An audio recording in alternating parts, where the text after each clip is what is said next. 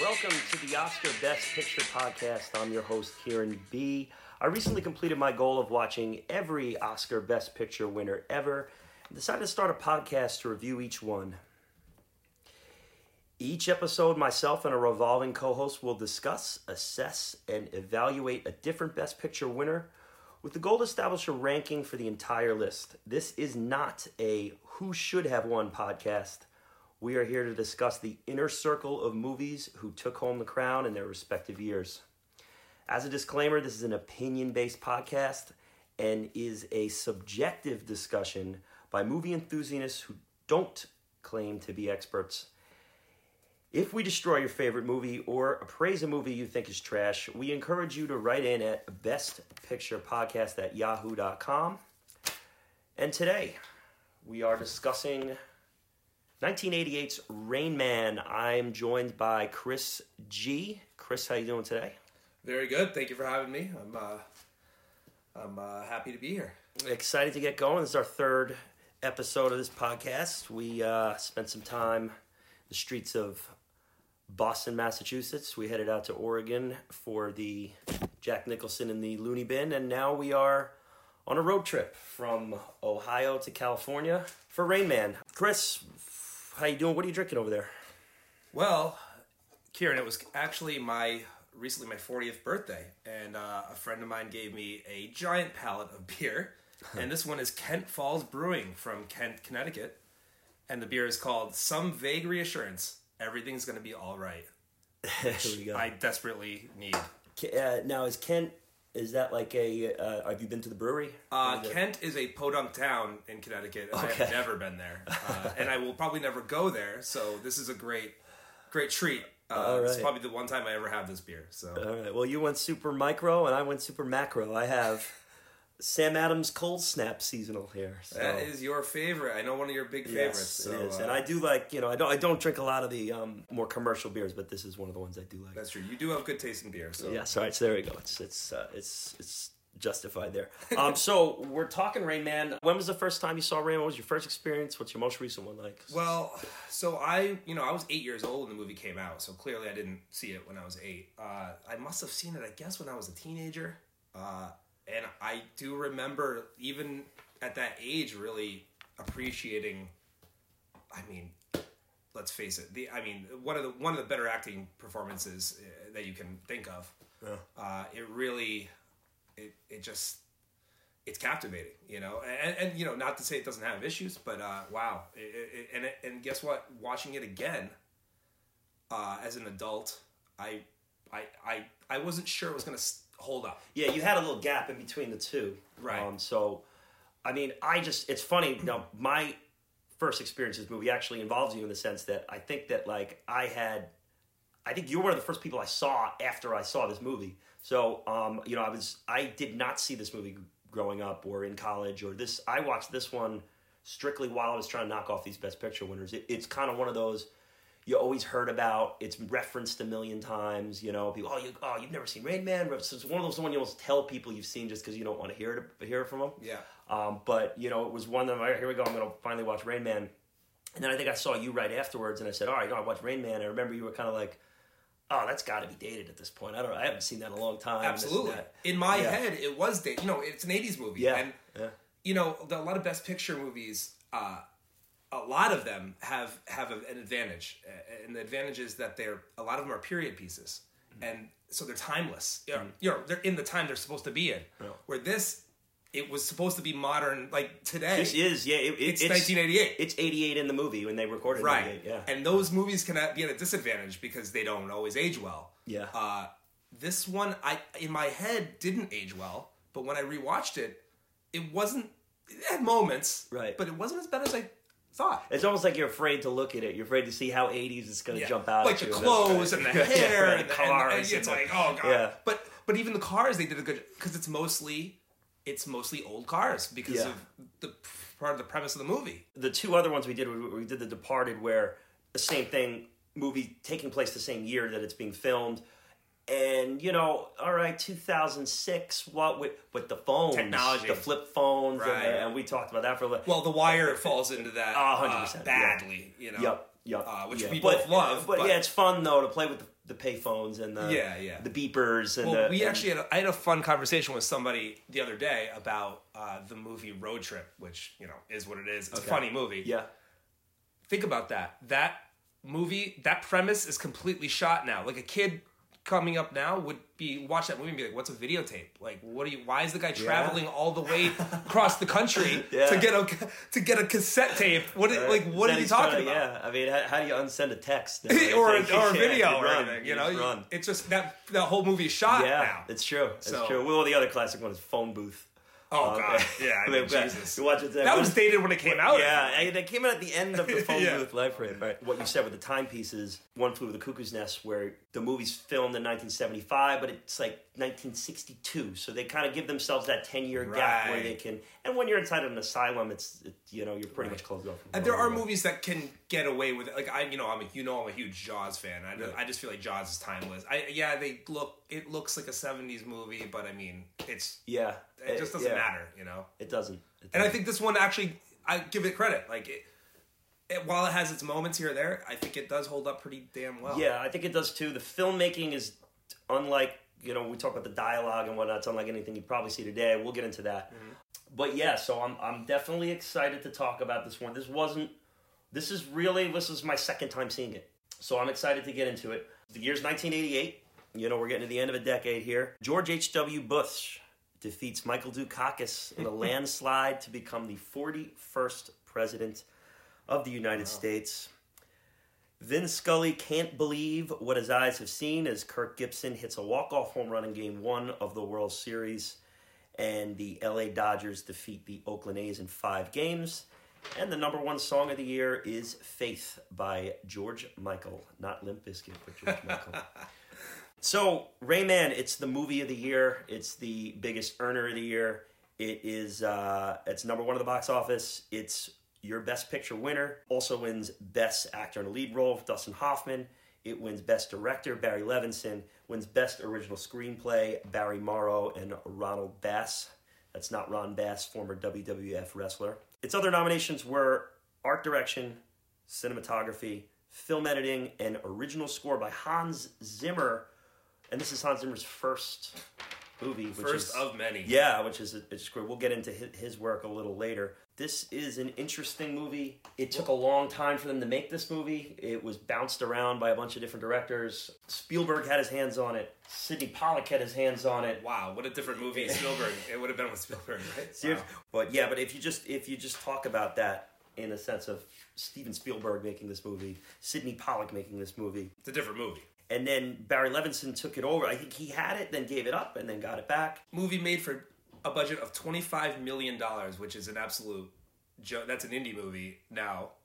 Made $354.8 million. So it was a big hit at the time. I mean, it would be a big hit now, but... and it ended up so it didn't even debut number one in the box office its first week. Right? Yeah, so they were panicking. Twins with Danny DeVito and Arnold Schwarzenegger. It's a lovely movie. It's a wonderful movie. That was number one, and in its second week too. So it didn't even debut that week. Then the word got around about Rain Man, and it became this phenomenon. And it was huge with the female demographic. It was huge with the older demographic. Right. It's a pretty sentimental piece, so I guess that makes a little bit of sense. And it actually makes sense that it wasn't a hit right off the bat because, quite frankly, I mean, it was foreign subject matter in 1988. Autism was not, now it's in our lexicon. We're definitely going to talk a good amount about that because on both sides of it, autism is more of a foreign word back then than it is now. Yeah. I mean, here it's a household even term. Within the movie, that their characters are like, what is that? They don't even know. And on the flip side, the language of how it's handled is very different too. We're getting R words and crazy bombs all over the place. And we're at the point today in 2020 where you can't even write that into a script, right? Because it won't get picked, it won't get filmed. So to see the sides, it's in a way it's almost kind of raw to hear it that way. So from the director's standpoint, and just thinking of these three directors and the three different movies you'd get. So it starts with Martin Brest. Martin Brest was Pacino movie, A Scent of a Woman. Oh. So he does Scent of a Woman. Oh, wow. Spielberg, of no introduction needed, and then Pollock, and then bounces back to Levinson. So it really just was kind of a hard movie for them to put their finger on to make. I'm surprised it got made. To be honest with you, say Levinson says that he doesn't think anyone would touch it in 2020. I don't know if that's he was fair. surprised that it was picked up then. I watch a show on Netflix now, Atypical, which is about autism. It's a great show, and it's a hit. I mean, people love it. So I don't know necessarily that it wouldn't... I think it'd be more likely to be made now than it was then. I think then it was so foreign to people. I think that his point was more that the subject matter and the story and how it's shot is not going to be a movie they're going to pen as a blockbuster. Right. You know, where you said the budget was what? 25 in 1988. That's probably close to 50. At least. Yeah, maybe now. more. Yeah. You know, so... You gotta pay... by the way, Tom Cruise was a star then. Dustin Hoffman was a star too, yeah. And there's others, you know? Yeah, so you have to bring these guys in. I mean, I'm not sure, but he says that everything about this movie they were making felt like an indie movie. Yeah. And they were getting top production prices for it. Right. The onset of the movie is... The movie's based on a savant named Kim Peek. Oh. Did not have autism, was diagnosed with autism at one point. They kind of honed in on a more... Well, there wasn't a spectrum at the time, so yes, maybe that person would have been lower on the spectrum, high functioning is what they call it. Yeah, and they determined later, and you said at the time it was a little, it was easy to misdiagnose with that. They determined him to have a different disorder. So the original writer, one of the two that took home the award, met Kim Peek and was fascinated by his story and said, yeah, I got to make a movie on this. And he just started writing the script. This is Barry Morrow. Morrow gets connected with Hoffman, and then Hoffman kind of becomes tied to the project. So the directors kind of go through him. He's a name that can get something done. Yeah, and he had a very specific vision about this. And one of the reasons why it changed off of the original director was that the original director wanted the character of Raymond Babbitt to be this happy, cheery, bubbly, hey, and he said, no, it has to be accurate. It has to, it has to be autism. So the original director, authentic would autism. He wanted it to. be it wasn't necessarily the original even director autism. wasn't going to be an autistic. Yeah, he was just going to be a mental patient who was a savant. We want autism. Wow. So he wanted an authentic depiction of autism. Okay. Where he's withdrawn and antisocial and with the issues that come along with it. This is where things kind of spiral out, and eventually the writer Barry Morrow, this is now after Levinson comes in, he becomes detached from the project, doesn't want anything to do with it anymore. Not necessarily because of that autism. The change, right. Yeah, that change knocked off the first director. I see. Which was the Scent of the Woman guy. So now we have a whole new writer in. So they bring in Ronald Bass to come in and basically finish the script while they're doing it. And punch it up, basically, right? No, I mean, they had to finish the script. I mean, a lot of what they did... finished. No, it wasn't finished. It was... And this movie is kind of like... They literally took a road trip while they're doing it. They're sitting there going along the way, and they're coming up with ideas as they go. So that's why it kind of is like written as it goes. And the final scripts are getting put in there right as they're shooting the last part of the screen. So wow. It is kind of filmed like an indie movie in that sense. Yeah. And one of the things that I got a kick out of with the whole writer situation, before we move on to some of the other players, we'll just get those guys out of the way. Morrow and Bass didn't meet each other until award season. They had never even met each other. Wow. Yeah, so they're collaborating on something and have never actually met. Because it was a half and half collaboration. It was like I started this, he finished it. Right. And so I was like, I'm reading that today, and I'm thinking about that. I go, I got to dig up this acceptance speech. There's something about that makes sense to me, and we should get into it later when we talk about maybe some dialogue things that I've noticed. There was inconsistencies that I noticed, and maybe that's where it comes from. Yeah. So they win the award for original screenplay, and I'm thinking about I got to dig up this acceptance speech because it's got to be so. Awkward. Yeah. To these guys. So they win, and the two guys get up. One guy looks like the Unabomber, the other guy looks like a clean-shaven, typical Hollywood writer. And Morrow, the guy who got credit with the story, the original writer, he gives the speech first, and he thanks everyone under the sun, and the other guy's standing there, and he goes, "Thank you." Turns to the mic. Guy leans in. Music plays. Oh, that's the worst. And now Morrow's flagging him down. Yeah. No, you gotta let this guy speak. You gotta let it, because now he's like, "Oh, Jesus, Now doesn't look even at a know real me. Like he's gonna, jerk. he's gonna stab me backstage." So he goes, classic. So you can see him. He's like, "No, don't do this, don't do this." And then he leans in and just says, I'm just gonna say hi to my kids and we'll just leave it at that, and he goes on. Oh, God. And it's funny. So Morrow really doesn't go on to do anything else. Couple small projects here and there. Bass actually, while this was his, as far as most successful, you mean? There's only Oscar win, it's only Oscar nomination. He has a bunch of notable projects. After this, he does Dangerous Minds with Michelle Pfeiffer. That was a pretty big hit. Waiting to Exhale. Big hit. Which is a big hit. Real big soundtrack. Yeah, That's a Whitney huge, Houston soundtrack. Now, this I did not even know. My Best Friend's Wedding was another one. Man, none of these are like... He has some good credits. Yeah, I mean, that's How big stuff. Stella Got Her Groove Back. Another probably soundtrack driven. They're all movies, by the way, I don't want to see. But all kind of decent. And he's still making movies today. He's got 3 movies coming out next year. The King's Daughter, 11%. Beyond the Velvet Rope, haven't heard of any of them. But just when I was looking at this today, were you aware that there was a Dangerous Minds television show? I do remember it. Are you serious? I do, yeah. Wow. I'm a few years older than you. I think I vaguely remember it. Wow. And I'm sure it was absolutely terrible. Like, And what year was that? What year is that? What, 96, 97, yeah. Yikes. What channel was that on? Who the... Yeah, well, knows? I remember. I'm just wondering. Who knows? So, and you know who plays Michelle Pfeiffer's part?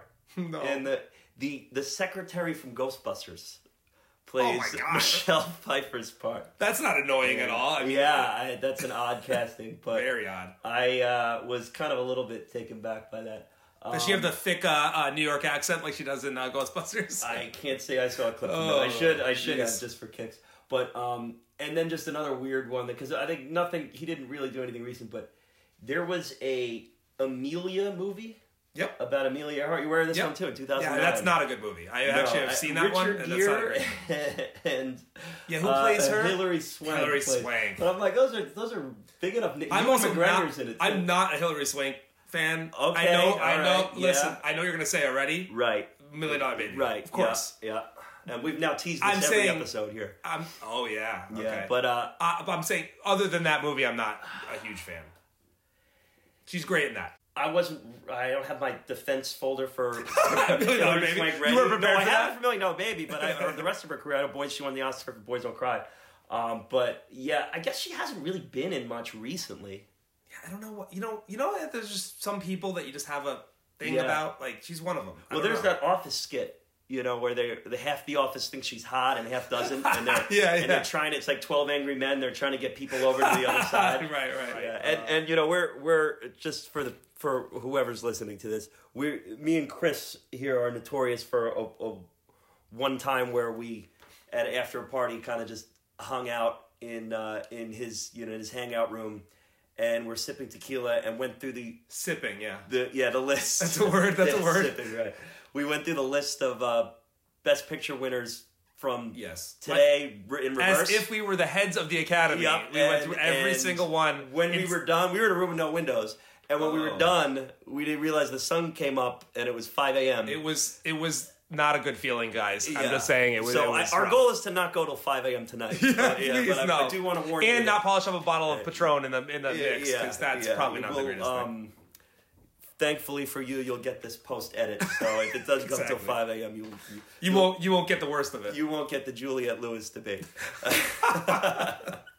All right, let's get to the movie here. This movie opens up in to me is kind of one of the more memorable scenes of the entire movie. I don't know why, it's just the visual of the cars being pulled off of the ship. Before I watched this most recent time, when I think of Rain Man, I always just think of those Ferraris getting pulled right off the big ship in the beginning. I don't know why that is, whether it's the music, part of Hans Zimmer's iconic kind of. Well, it is that iconic music at the very beginning with the flute and the bongo.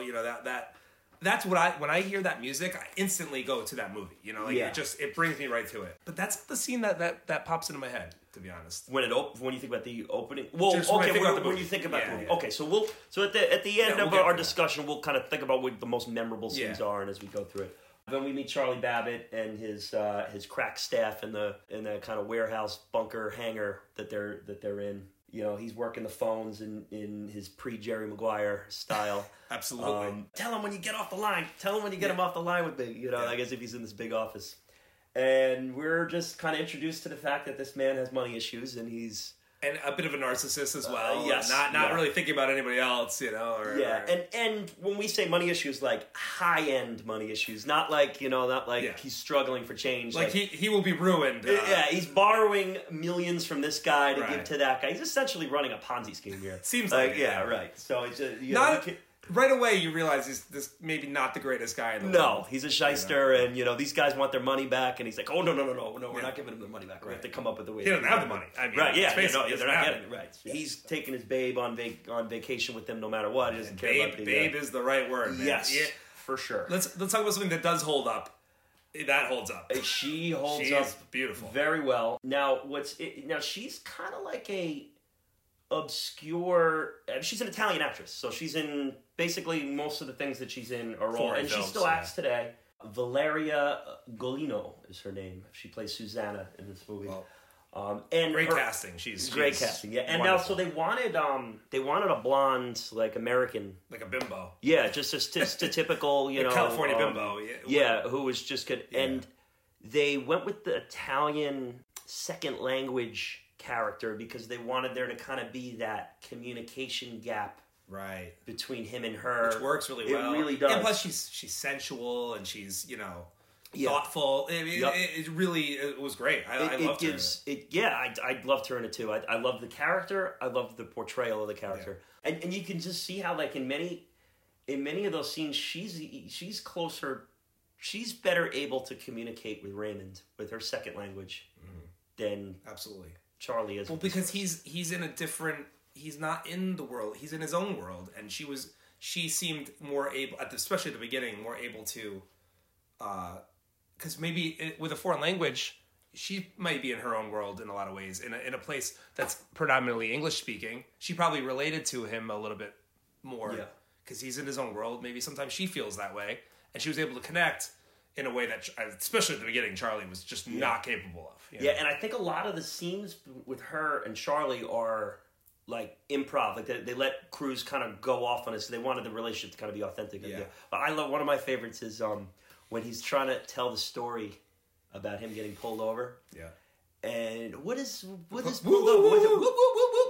What is it? Oh, the police. I just love and that. He's like, can I continue? Right, yeah, it's just like that's what, and you're like, what a dick. It is, but it's like, it kind of like was like, it seemed like really real to me for some reason. Like it was kind of like you would be annoyed if that was your girlfriend. Or you could just see that conversation happening between totally. Friends. It's just like, it was kind of like, in how many movies does somebody tell a story and there's like strings in the background and they never miss a word and they never, and it's this like melodramatic. That was just kind of like a real, like, it I'm is telling a real story moment. and you're interrupting me and I'm just like, what do you mean? I agree with you too, because think about this. We're watching this movie for the, let's say for the first time. We're seeing this beautiful woman with this accent. Oh, wow. And then this guy's getting frustrated with her and we're like, what's this guy's problem? And he's in the Meanwhile, if you've been with this person for a year, or 2 years, or 10 years, you get annoyed with it. It doesn't matter what they look like or what their accent is. You get annoyed with them. So, like, that was a real moment, That's what would happen in a real relationship. So they're going on this honeymoon situation, or not honeymoon, but just a getaway. Gets the call, dad dies, non-emotional about it, but he's going to that funeral. We later learn it's because he's trying to collect. She wonders why he's not emotional about it, you know, assumes he would be and he's not. Funerals in Cincinnati, boom, they're off. Get that reading with the will is real. I was on the edge of my seat during that scene. So this is where one of my the writing issues come in for me. As a watching a movie and being entertained, yes, it's a very entertaining scene. It's not necessarily the most natural of back and forths. It's almost like Aaron Sorkin-esque. Okay, we're talking back and forth. We're talking between the guy between Charlie and the lawyer that's reading the will. Especially Tom Cruise's delivery it's unnatural. Like, people don't speak that way. You mean, I'm getting the rose bushes. I'm definitely getting the rose bushes, right? Rose bushes, you know, that kind of thing. Yeah. Where people don't really speak that way. Yeah, well, I think what they were trying to do there is, I think the definitely was trying to foreshadow the connection between him and Raymond, yeah, like how they are similar. Yeah, so there was a little. I mean, that's fair. Yeah, but a little, but that's a tactic that doesn't come off as natural. It just doesn't seem natural. That's all. I got a kick out of it. I do like the scene. Yeah, definitely. It's enjoyable to watch. I'm definitely getting the rose bushes. God, I mean, just listening to the dad's kind of way of speaking to his son who he doesn't speak to, and basically putting his final words on a piece of paper was just very intriguing to me to hear that, and how that pertained to the Cruise character, and how he was kind of like listening to you. You know, you're on a shot of him just listening to it, not really reacting, kind of just taking it in. And then, you know, he finds out, he gets the car and the rose bushes, and, you know, now he's learning he's not getting the money, and then he goes on cuts his little promo on him about, you know, and then it's, you know, are you hearing me? Did you hear the list? Yeah, no. May read it again, because I can't believe my fucking ears. You know? Right, exactly. Yeah. So yeah, that was, and there was definitely some Sorkin script. I got that. I got that too. The very fast paced kind of, where you know, it was. It's entertaining to listen to, but it's not necessarily natural, like how somebody would actually. Yeah. That's speak. fair. That's fair. I do like the part where he says, like, can you imagine being this guy's son for 1 fucking second? And he's like, did you hear, to the lawyer, did you hear what you just read? He's like, yeah, I did. Did you? Like, yeah. Like no, you're not really understanding. Yeah, no, reading it. Yeah, that's what he says that, right? Read it again, because I can't. I don't know that the movie did a great job of making Charlie as sympathetic as they could have. Like, I think his transition from the beginning to I don't the think end, he's sympathetic. no, at all. but I'm saying he should be. I've been a little bit more. Meaning if they that Charlie should be sympathetic of his father. that the audience should be sympathetic to Charlie. Yeah, I don't think they wanted that. But I think they should have made him a little more. They tried to. It just didn't go as well as it should have. You know, you should feel like he had a very strained relationship with his father, and that father issues are difficult. And okay, yeah, this guy's kind of an asshole, but okay, with his relationship with his father, okay, we kind of feel bad for him. Where I didn't feel that way. And for a big part of the movie, I was like, dude, the guy's an ass. Like, you know, he kind of is. Let's talk about the Charlie character. He's not a likable character. At the beginning. Yeah. I mean, even when we're talking the casino scene, we'll obviously get there, but like, he's kind of like exploiting the guy's talent to rip off a casino. Not that ripping off a casino. Please, no one's worried about that. Exactly. But he's doing it so he can gain a lot of money. Like I agree with you. I think that for me, the turning point, which actually ends up being my favorite scene in the movie, if I can go there, is the scene where he teaches Raymond how to dance in the hotel room. Okay. Yes, they have this big. He does take advantage of him and does this thing in the hotel, but then in the casino rather.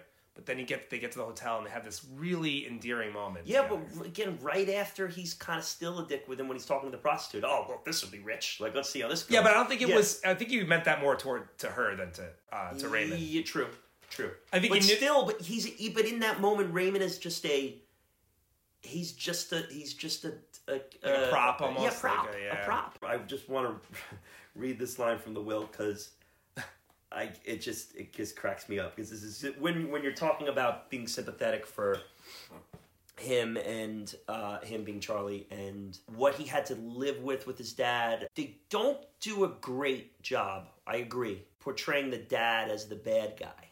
It's not a great job. Like you don't really feel all that bad for Charlie. That's kind of what I'm trying to say. Yeah, so I do agree with you on that. But you also don't get like why did he leave and never come back? Like, because it's just, I guess the 2 days in jail is pretty... I think the idea is that it was strained way before the car, and then the car was the last straw, you know? So at that point, he's like, I'm out of here, I'm never coming back, you know? Yeah, so that story there is really all we get of the dad. It wasn't explained as well as it probably all we get from the dad is the story he tells about the convertible and then the will. And I think this line from the will, I cracked up pretty good today laughing at this because it's just, you get an idea how like elitist this dad is here. So here we go. So this is the lawyer reading the will. Charlie gets, The outright title to my prize-winning hybrid rose bushes. May they remind him of the value of excellence and the possibility of perfection. I just... Yeah, right. Like right there, that's the true. value of excellence and the possibility of perfection. You know what that says to me?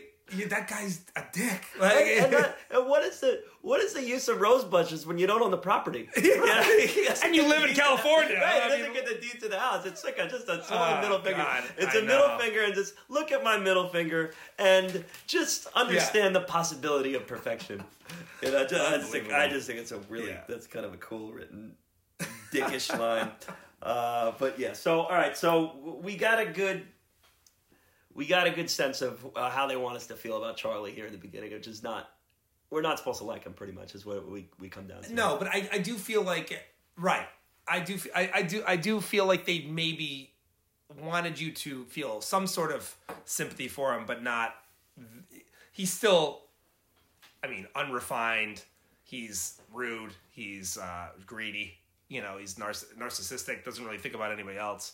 How do you like Cruise for this part? That's always hard to say because, he's the one that played it. So it's hard to picture another person in the role. Do you like the age gap? Do you like the fact that he's they reference that in that's an important part of the story. I think he had to be a younger guy. Yeah. Because especially, do you remember the bathtub scene? Right. Where he turns on the hot water? It's right. It's important he doesn't remember him. Right. It's important he doesn't remember. Yeah. Right. So, all right. He remembers remembers Rain Man. He remembers it's just little things. He doesn't remember it's kind of a cool concept of you getting like a young, very popular Hollywood actor, and then you're getting kind of like an old veteran actor too. I think he's 24 years older than him in real life. Wow, that's often.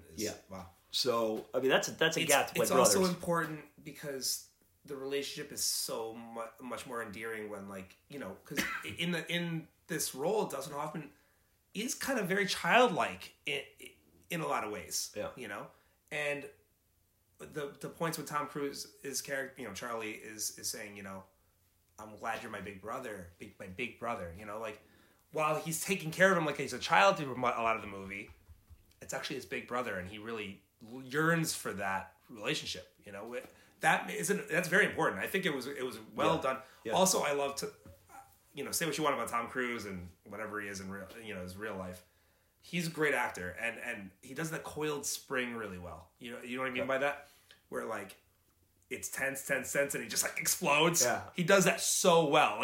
When the deal falls through and he goes in the thing, he's like, ah! And he's screaming.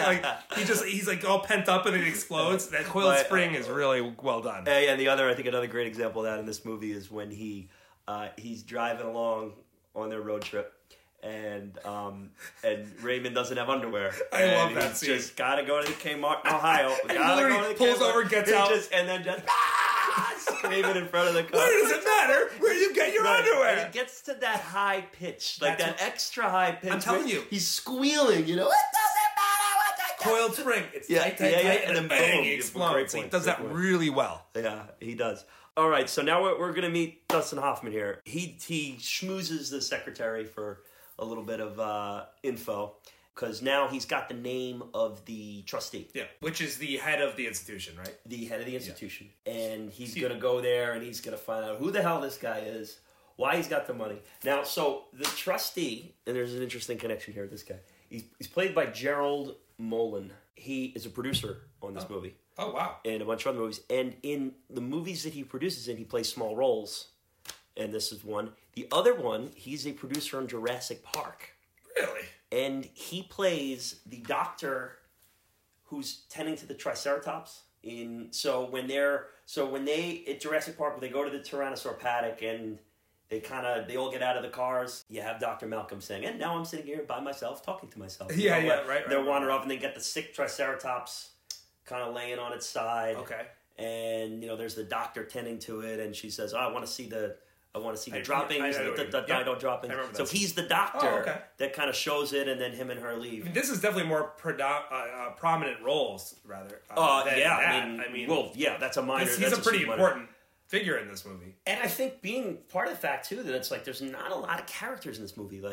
There's not a lot of main characters in this movie. Yeah, right. He could have played a desk clerk somewhere. Even the girlfriend is a peripheral character. I mean, she's Yeah. not in a lot of the movie, you know? Yeah, if you think of like who's the cast of this movie, and like we leaving like the diner waitress who drops Right, the of course. toothpicks, who's in Jumanji, Sure. but you know, but so That's you a have- fun fact. right? Okay. Yeah, but like you have her, you know, you have the doctor at the end, who's actually Baron Levinson plays the guy. Remember they do the little trial at the end? Yes. the kind of final scene. That's Barry Levinson. in that role, too. He's the other doctor, right? Yeah. Right?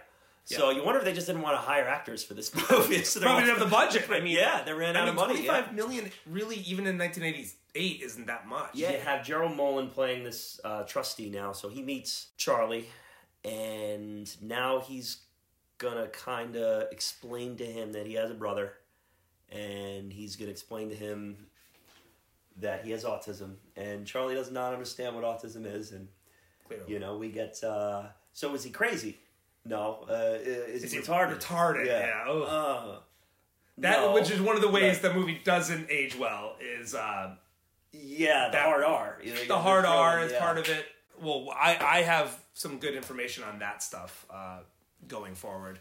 But yeah, some of the lingo is definitely doesn't hold up. No, and you wouldn't see in a movie today. Or you would, or in real life, hopefully, mostly. Yeah, you see this with the N-word in some of these movies from the 70s Yeah. and 80s, and obviously well before that too. You know, kind of begs the question, like if we're talking about calling someone retarded, we're obviously, and you know, it's getting to the point where calling someone, you know, gay or you know, using a slur with that word too, it's getting to the point where that's not even going to be acceptable in Hollywood either. Do these movies in the 80s and 70s, are they portraying a realness or an authenticity that is now being censored? Or is it, you know, better that we're just not using this stuff and we're just kind of alluding to it? Because, I mean, in 1988, that's how someone would talk. Yeah. I think it's...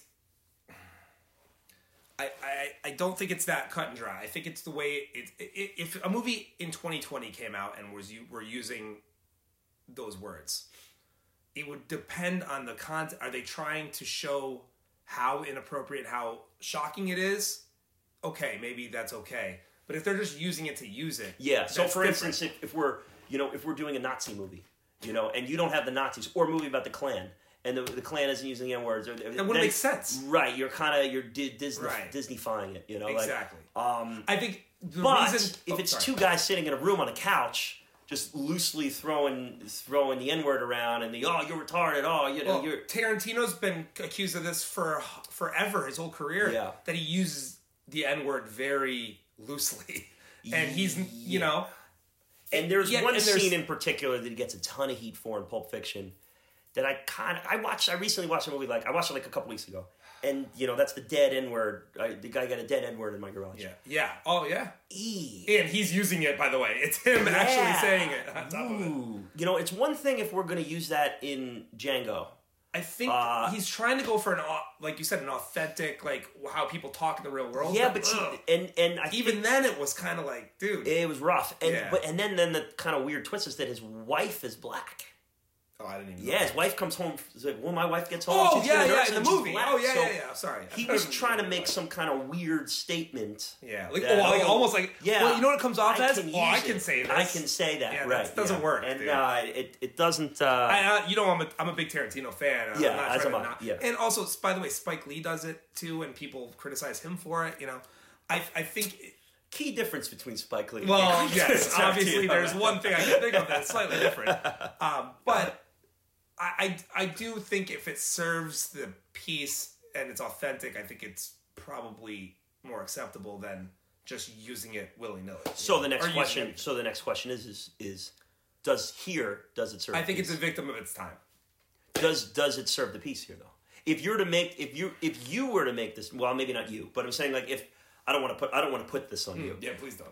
Wouldn't if this movie was made in I'm still that we're newly in 2020 here, so I'm trying to if it's made in 2020 but still takes place in 1988, wouldn't Charlie's character talk that way? I do, but I don't think you would do it. You just wouldn't do it. I think you would say. I think you could easily substitute the word retard for the word. Sounds Yeah, that's not good either. Yeah. I'm gonna. Yeah. Well, we're really kind of tiptoeing through landmines in this discussion. It could be substituted with something else that's probably not a very nice thing to say. Yeah. But not that word. You know, and that would be as effective. Yeah. You know, because you got to remember, this character is not doesn't know what autism is, isn't very educated in this. Yeah, I mean, they might think he's what, stupid. I mean, I'm not saying he is. I'm just saying that might be a thing that character would say. What is he, stupid? I mean, that would be a little bit better than he flat out goes through. He goes, well, he has autism. He goes, well, what is he, crazy or is he retarded? Yeah. He goes, no, he just doesn't feel emotions. And he goes, so he's retarded. Like, I mean, and he literally calls him a retard. I was like, oh, and it is, smacks him in the head, now, wears him in the neck, takes out the red book. I'm putting in the red book. Yeah, he smacks him. Yeah, that's all. That's not very cool. The first of the 3 diner scenes, but you know, his character has a ton of ugliness. You gotta. In some way, put yourself in a position where, like, you're this guy, you just found out you have a brother you never knew about. Your dad basically gave his entire inheritance to this guy. You don't understand what's going on, and you're frustrated.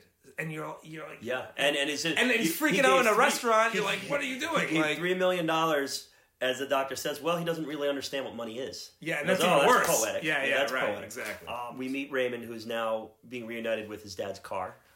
They're out there. He's out there with Susanna. You know, would you let a stranger into your car, even if he was handing into the driver's seat of the car? That's always kind of like, especially if I'm at an institution. You know, like I don't know. And we don't see him enter the car. He's just kind of in there. You know, saying he's an excellent driver. And she's like, oh, he said he knew the car. Yeah, okay. It's kind of a... So did the guy, the guy down the street that just carjacked me. Like, what are you talking about? Right. He knew the car too. Yeah, it's like, you'd think even at an institution, that would be a little more on guard. I mean, no, you know, he could have just hopped into it. You know, I guess he didn't necessarily have to open the door. But I guess we have to suspend disbelief there. But yes, most people would not let this guy into their car. You know, like. But you know, she's European and she's just exactly. loving and you know. So yeah, then you get Tom Cruise coming out saying basically, "What the hell is this guy doing in my car?" Speaking some sense, at least in this particular scene. Yeah. You know? But he finds out he must obviously know the car, and then he starts asking questions and he rattling off dates, and he knows the mother, he knows the father. Interesting kind of first meeting between the two of them. I thought, as you kind of brought up the dialogue being a little iffy in the Will scene, I thought it was slightly forced here too. It was kind of, there was a lot of like in between stuff left out. You know, where it was just kind of, they got right to the point a little too quickly, where he was kind of like, what is this guy doing in my car? And then all of a sudden he's like, oh, it used to have brown seats. Oh, well, it did used to have brown seats. It's like, no, you would probably just still be furious. What are you doing in the car with my girlfriend? Like, get the hell out of the car. You know. Now, the next kind of step here is to kind of, we're going to see Raymond in his element, in his room, which is really the only time we get to see that in the movie. Or the rest of it, he's on the road. He's uncomfortable, and he's doing the books. And there's a ton of baseball references in this whole movie. Which is great, perfect for you. Yes, so, and no, you're not going to geek out over the baseball stuff. Of course I do. And, you know, we just got done with Cuckoo's Nest, which had the big baseball scenes in it too. But, you know, the whole scene as we enter Raymond's room, it starts off with the shot of a painting he has in his room, or not a painting, but a picture of Crossley Field. So it's the old Cincinnati Reds stadium where the Bengals used to play. It was opened from 1914 and then closed there in 1970. And then as you have that shot, he's rattling off the Who's on First, Abbott Costello. Which we find is what he does when he's uncomfortable, or there's a change to anytime he's nervous, uncomfortable. It's a change of his routine in any way, he recites that. Yeah, so... which, by the way, is, if you're interested, that's actually called scripting. Okay. Autistics do a thing called scripting, where they repeat things over and over again, like the Who's on First thing, or... he also does another thing called echolalia. It's when you repeat what somebody just said. So when Charlie will say something like, "We're gonna go to Kmart," he'll be like, "Oh, we're gonna go to Kmart." He'll repeat what you just said. Yeah, Charlie Babbitt. So right. Yeah, definitely doing this. Definitely doing exactly. Yeah. So, Okay. so scripting is what he does when he's doing the Who's on First, and that's a very common thing with autistics. And the other one is echolalia. Echolalia. You Yep. couldn't have find a word like scripting. I now, know, we can right? get it I just know, to no. That make one's it a little more layman's, complicated. you know? And that's Shocking, or and that's when they just repeat what was just said, and over and over again. And that it's all self-soothing things, to get them back to a place where they can function. Now he being we always got to watch our pronouns around here. He being Dustin Hoffman spent a tremendous amount of time with actual autistic patients. Well, So he has a good grasp here of the performance what he's is portraying. absolutely amazing, but it does have some flaws. I'm lucky enough to be married to somebody who's a clinical psychologist and very well versed in autism, and she watched it with me, some of it, and the thing she noticed is that Dustin Hoffman, he obviously did a lot of research and portrayed the traits very well. However, it's not realistic necessarily that one person with autism would have all of these traits, okay, right? interesting. Yeah. So they wouldn't necessarily all be doing scripting or the echolalia I was talking about, or also stimming. Where stimming is when he was rocking back and forth. Yeah. That's also a soothing thing, or even the hitting himself. Yeah, so he went. So and it kind of makes sense in the sense where he's going to all of these facilities and meeting with all these families and seeing all these different and he's traits. bringing it all into one character, and Right. that doesn't necessarily make sense in that. Exactly. He's but it's entertaining as hell. Yeah, and it's in very well done. 1988, you may not have the best grasp.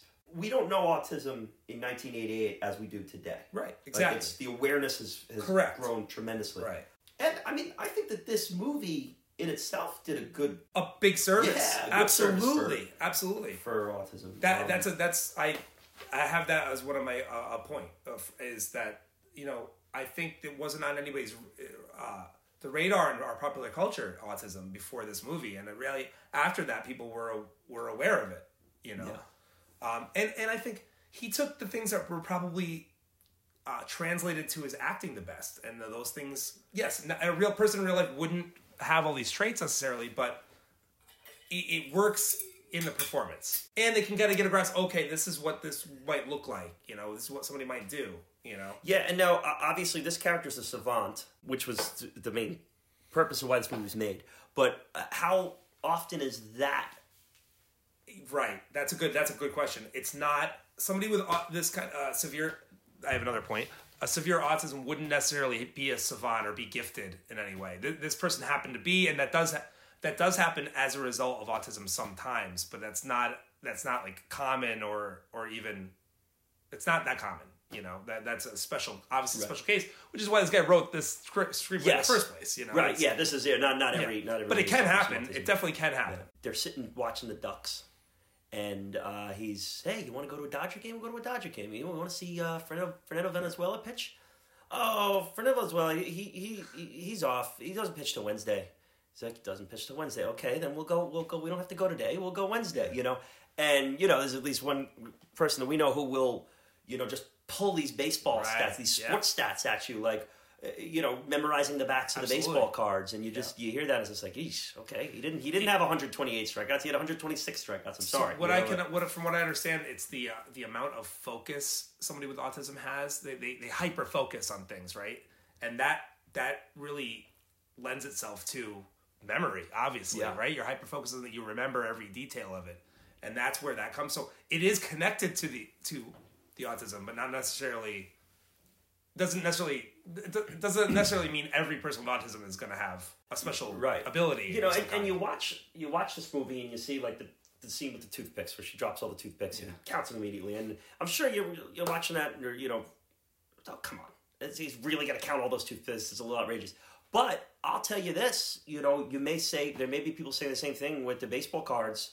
Not remembering what order they're in, or how can you remember that number out of that? Well, I mean, I guess I know someone who will literally say, "Oh no, Max Scherzer has 332 strikeouts, not 221." And you look, and it's like, "Geez, how does he know?" The human brain in the middle of the season, how does he know exactly how many strikeouts Max Scherzer has? The human brain is a very complex apparatus, and it's capable of a lot more than we understand. So it's not unlikely that could be. I don't think that's that unrealistic at all. The other things that were interesting about just the kind of the language is they call him. There was one point they call him an idiot savant, which is so dated, like a dated term. They never use that now. They kind of stop themselves in that movie, don't they? I think he says some people, or they used to call them idiot savants. Okay, so even like there, you can even see like the onset of PC in there. You know, like, even in 1988. Of course, the R word they're just throwing around. Autistic savant, which again is a dated term. Yes, they turned it to autistic savant. Yeah, they used to call it idiot savant, and now autistic savant is a dated term. Autistic savant is a dated term. Wow. Yeah, it's interesting. I think at the time it did a good service, but it definitely, some of that stuff doesn't age well. But I mean, listen, are you really going to hold a movie accountable for every single thing? You know, it's like, yeah, I mean, that is a debate. And listen, there's plenty of movies on this list that we'll get to. You know, one of them is Gone with the Wind, and there's people today that want to curse Gone with the Wind because of how it handles some of the racial tones to it. Okay. Where there's others consider it, one of the best movies of all time. Yeah. How these things age. I mean, the Oscars started in 1927. It's 2020. Yeah. It's almost 100 years. It is. Yeah, it's just about 100 years. So the amount of social change. Yeah. Just radical. Sure. The changes that this country's gone through are enormous, and the art is going to tell the story. Yeah. And that's, I think, one of the cool things about what we're doing here is that we're going to kind of get a little feel of that. And right now we're talking late 80s, and next week we're going to be talking about Crash in the mid 2000s. And by the way, if this movie had gone different, this movie could have been a disaster if it was handled differently. I think it was handled as sensitively as it could have been. I see. Now that's another thing that I had written down here too, is it's very often easy to look at these movies and say, all right, it was this, it could have done this, they should have done that. But sometimes you have to take a step back and realize this could have been a train wreck. I mean, you look at like if they made a joke out of it. The Ben Stiller Tropic Thunder, going full, and they referenced this movie in that. They do. Yeah, he goes, Rain Man. It was Academy Award. Yeah, right, Academy Award. In the first episode, we were discussing Departed, the all-star cast, 12 named actors. How easily that could have gone wrong. And that's already happened. It's called Ocean's 11, 12, and 13. Or 14, 15. The score. Like movies like that just usually aren't very good. No. And they spent the majority of that movie, the majority of the budget of that movie on the acting. Yeah, exactly. On the cast, not the acting, the cast. Yep. Usually they come in and mail it in. So, but yeah, this movie, it really could have been super rough. I think it was done with a lot more sensitivity than it seems, just because of the time it came out. Levinson, when he was shooting this, made sure that when he shot all of the interactions between Cruise and Hoffman, that he shot it from the profile, because Dustin Hoffman's character does not make eye contact when he talks. So if you're having a dialogue watching a movie, you can't shoot it with the two of them looking at each other.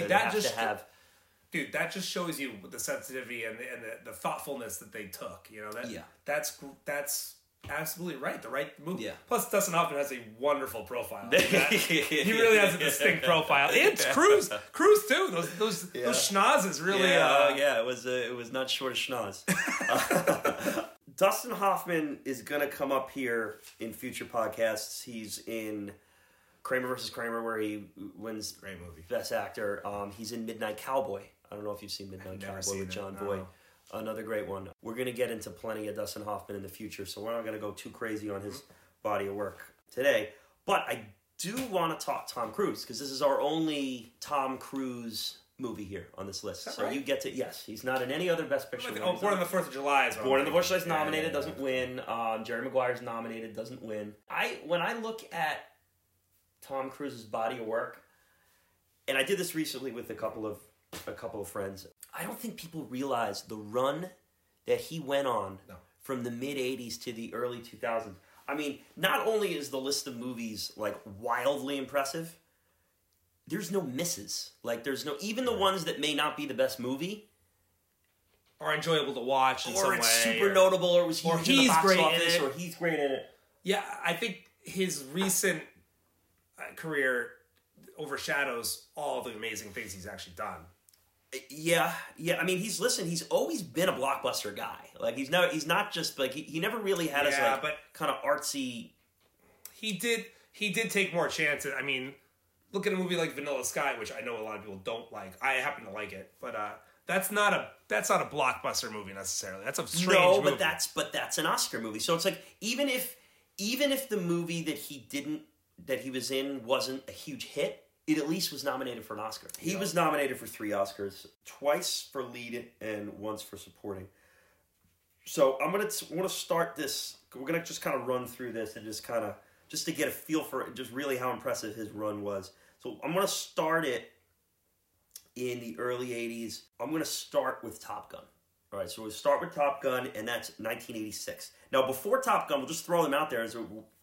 We still have All the Right Moves, Risky Business, and The Outsiders, which are all 3 mega hits. And I think the Risky Business might even kind of be one of his most iconic scenes. Absolutely, the underwear scene. Yeah, sliding out and doing that, and All the Right Moves. All right, so we're going to start with Top Gun, 1986. I wonder if you're going to name one of my... I'm literally just going to name every movie he's been in. Oh, okay. So, yeah, I'm not I'll let you know which the one I really love. Anything. And the new Top Gun... He does the Scorsese movie, and I'm a big fan, so... Did the new Top Gun come and go, or did it not come out yet? I don't think it's come out yet. It's not out yet. Okay. I hope not, if it did. Yeah, I mean, jeez. So no, it looks like it comes out sometime later in this year. Okay, we'll start with Top Gun in 1986. Okay, also in 1986, he does Color Money. There you go. Scorsese. Yeah. Scorsese. Paul Newman. It's one of my favorite movies. I love it. Yeah, I have not seen it. So that's going on we gotta watch that one together. That's a good one. Winner of 1 Oscar. What did it win for? Paul Newman leading role. Great. Nominated Mary Elizabeth Mastrantonio was Best Supporting Actress. Mm-hmm. Nominated, doesn't win. Best Screenplay, and then Best Art Direction. Scorsese does not get the nominee. Director. Yeah, it's not one of his. He is nominated the year that Rain Man is. So Barry Levinson wins Best Director. Scorsese is nominated for Best Director for Last Temptation of Christ, which I've never seen. With Willem Dafoe, I haven't seen either. When I was kind of looking at that, it's funny to see his name pop up when that movie isn't really nominated for anything else. Yeah. All right, so we have Top Gun, Color Money, Cocktail, which we're close to home for both of us, of course. Yeah, of course. Yeah. But I mean, come on. Yeah. Great movie. He's back there pumping the music up with the that's a movie, Addicted to Love. I mean, come on. That's a movie where it is very, very dated in a lot of ways. Sure. And still, just a cult classic. I think if an 18-year-old is watching that, they're like, "What the hell is this?" But like, I love it. It's great. Oh god. Fun stuff. All right, Rain Man's next. So when Rain Man comes out, I mean, he's done a few blockbuster, hits with the All the Right Moves, Top Gun, Risky Business, Cocktail, Rain Man. So he's on top of the world. I mean, at that point, he takes off after this too. Like, I mean, so you have 88. He does Cocktail and Rain Man. The following year, he's Born on the 4th of July, which is his first nominee, right? Best leading role. That's, of course, Oliver Stone's Vietnam epic. He does Days of Thunder in 1990. Huge hit. Yeah. Big race car movie. Probably the least notable, but is notable in the sense it's where he meets his future ex-wife, Nicole Kidman, in Far and Away. Wait, they were in Days of Thunder together. Are they in Days of Thunder? Oh, she's the love interest in Days of Thunder. So are they... But I thought they got married right after Far and Away. That could be, but she's definitely in Days of Thunder. Oh. No question. Okay, all right. Yeah. So they're on set together. Maybe they're married on set together. They probably do the movie because they're getting together on Far and Away. Yeah, right. Is such a chick flick. Yeah, that's kind of like a Manifest Destiny. I think I watched that movie in like a history class one time, which is ridiculous to think about. Catholic school education. There you go. You know what I watched in history class in high school?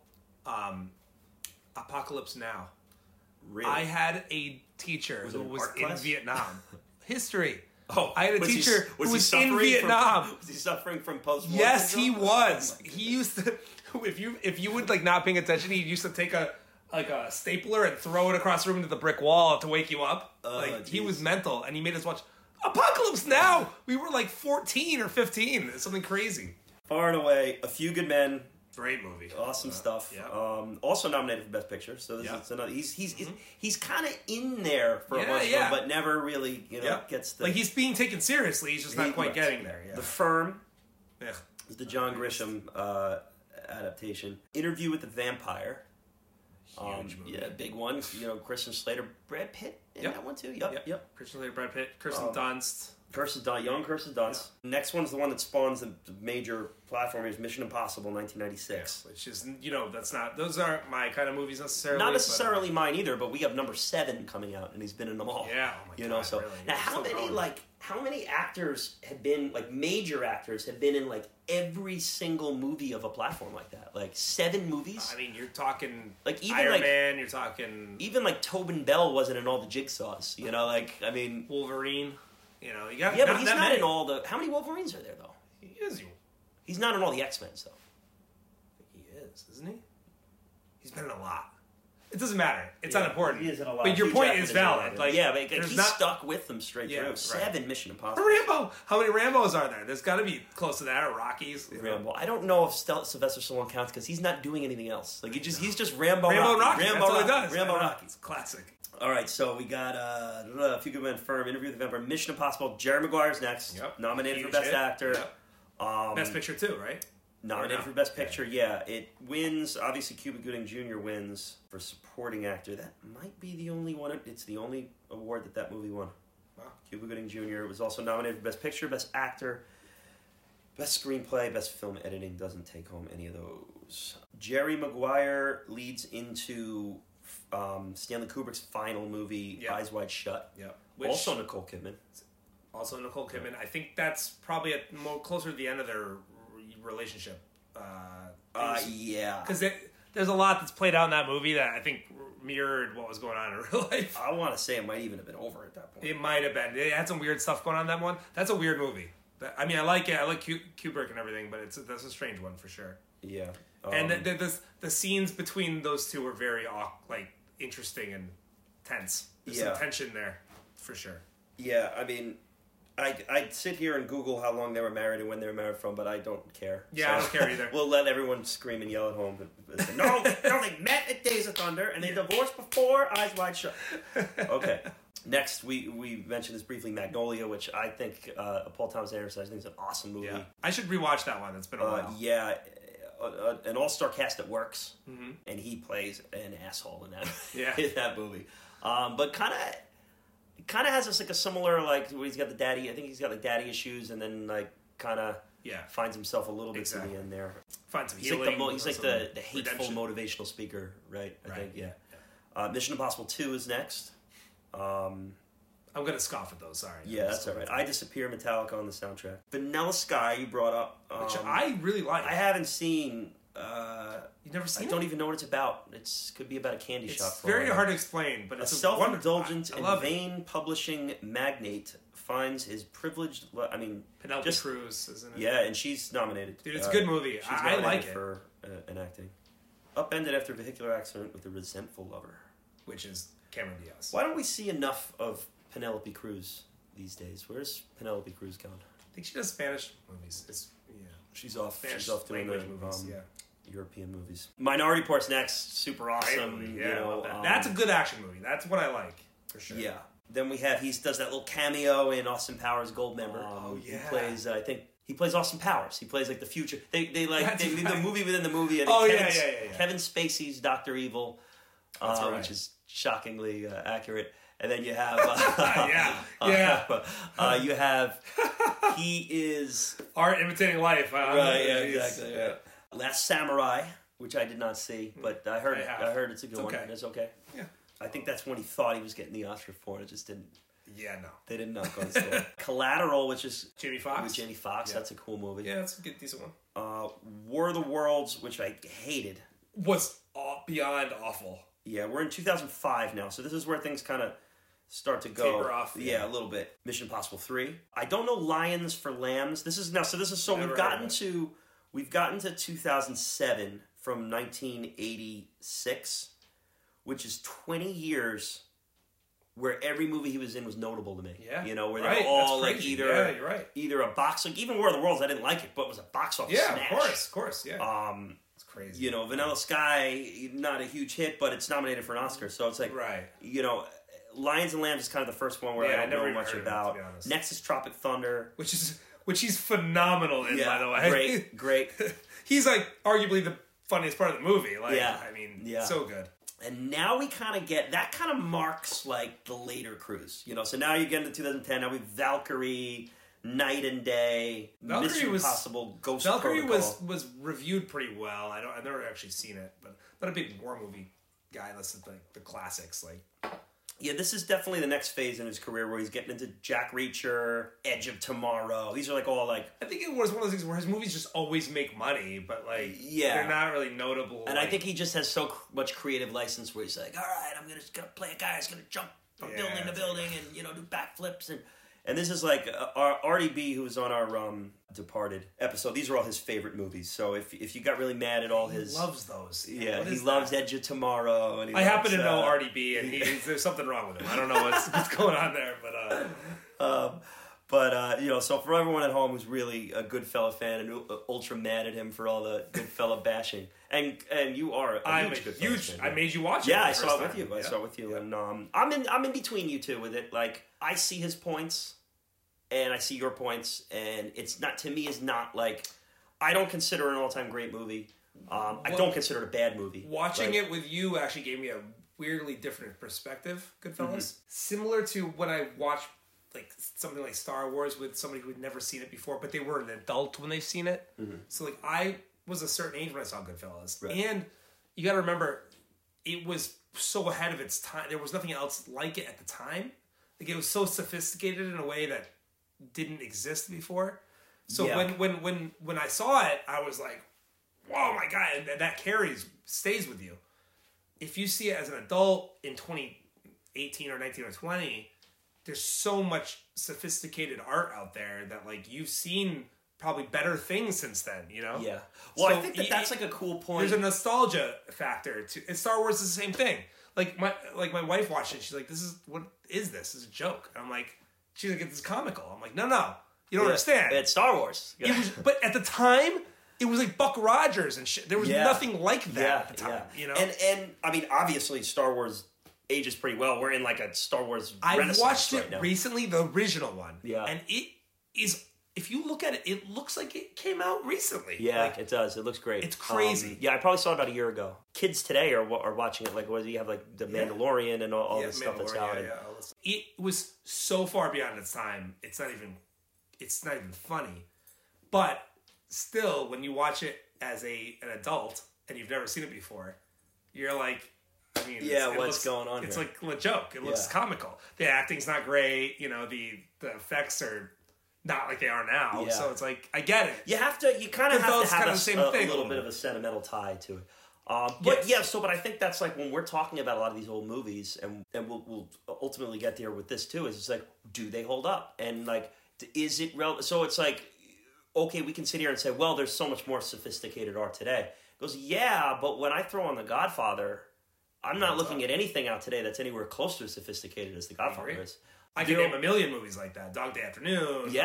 So that's what all of these movies are striving for. And so if the answer is The Goodfellas is not that, then there's a gap there. And that's what we're trying to kind of get to the bottom of. I hear you. Yeah. Does the movie age well? Does the movie hold up today? Could it be re-released in theaters today and get people to go out and see it? You and I watched Bridge Over the River Kwai. Right, which is another one of my favorites. That's a best picture, right? It is the best picture. I mean, while I enjoyed it, I don't think a millennial, like a 20-year-old, is going to watch that and enjoy it. I really do. I just don't. I just think it just. You know how I know? I think the average person that age, I would agree. The average person, right? But I think that someone interested in film, a high school student interested in film, will watch that and appreciate it. That's true. It doesn't make it a bad movie. I'm just saying that it's hard. I have a 3-year-old, or approximately that. She has seen stuff like Frozen, which is, I mean, if you've seen the animation, it looks real. Like, it's crazy how amazing the animation is. She goes from that to seeing like the older stuff that we grew up with, like Pinocchio or one of those. She is not remotely. Is that interested. right? See, now that's interesting to me. Yeah. Like, so have you what old Disney ones have you shown her? Beauty and the Beast held up. She liked that one. Okay, but that's we're talking 90s there. We're not talking Pinocchio. But did you show her Pinocchio? Pinocchio's scary. She did. Honestly, she lost interest in the Okay, yeah. Any of the old ones, 80s, 70s ones, she doesn't like them. Like Beauty and not Beauty and the Beast. Name some of the. Well, we got like Cinderella, Snow White. Snow White's number one. Snow White, no. Lion King, no. No Lion King, dude. The stuff now, it just. But Lion King's after. Beauty and the Beast. Man. I think the music is part of it. There's a musical part of it. The girls like the girl leads. You know, you get the princesses. But there's something about the animation. I'm telling you, there's something about the look of it. It looks old. But the animation in Lion King is not bad. It's not as Beauty and the Beast is really good. Like, but it's also comes out like four years after Beauty and the Beast. I know, dude. I'm telling you, Beauty and the Beast does. I can tell. Yeah, I can tell. I can see her glazing over when she's watching this old stuff. Yeah, because the new stuff is so stimulating too. It's just so they look real and interesting. It's a totally different thing. So I think in that way, I have that problem. You know, I'm a certain age, but I can't watch a movie like you do it, like a movie from the 50s or 60s. Yeah. I have a hard time, man. Black and white. We'll have to get you on for Wings, 1927, the silent black and white. Let's get back to Rain Man here. All right, so Charlie and Raymond hit the road. He's now like essentially like kidnapped him, but sorta, but not really. But it's pretty much. There's like a ransom call, but he's not sure if it's really ransom because it might not be a kidnap. But he just wants half the $3 million. The 1.5 that he's owed. That he thinks he's owed. That he feels entitled to, right? He's now learning what life with Raymond is all about. And it's kind of awesome in the sense like as big of a dick as Tom Cruise is. It's like Raymond is not deterred from reaching his daily expectations. Right. Like his schedule is a schedule and no one will shake him from this. He is... Wapner in 13 minutes. Wapner starting in 13 minutes. People's Court. He has his schedule and it's his routines. His bed by the window. And that is very well done by them.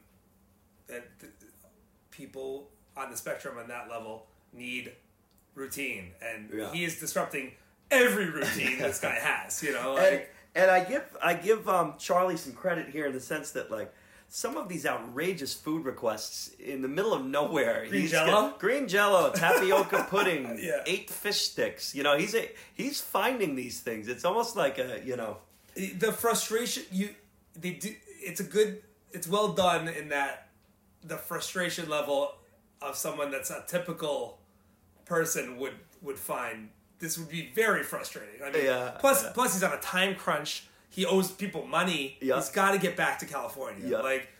But he's got to find cheese balls and green Jello. Yeah, and he can't go on There's a whole scene where they can't leave the motel because it's in the rain.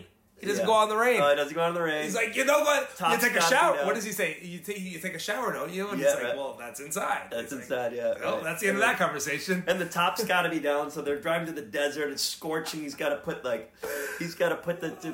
That's where like the levity really comes in. Yeah, you know? Like it's really. And I love when he's putting the suntan lotion on him, and he's like, no. He's like, well, do you want me to put the top up? No. He's like, well, one or the other. And he's like, and he's like. It's slippery. Yeah. That's what I'm talking about, like him being childlike. Like that's how my 3-year-old is. Like, well, do you want the top down or do you want the lotion on? One or the other. You gotta pick one. Yeah. You know, like he is childlike in that way. You know? Yeah. There's 3 major diner scenes, and I think that you can kind of watch the relationship between the 3 of them. The relationship it's in 3 very different places. Yeah. You know, one is on the extreme end, one is on the kind of like changing stage, and then you have the final one.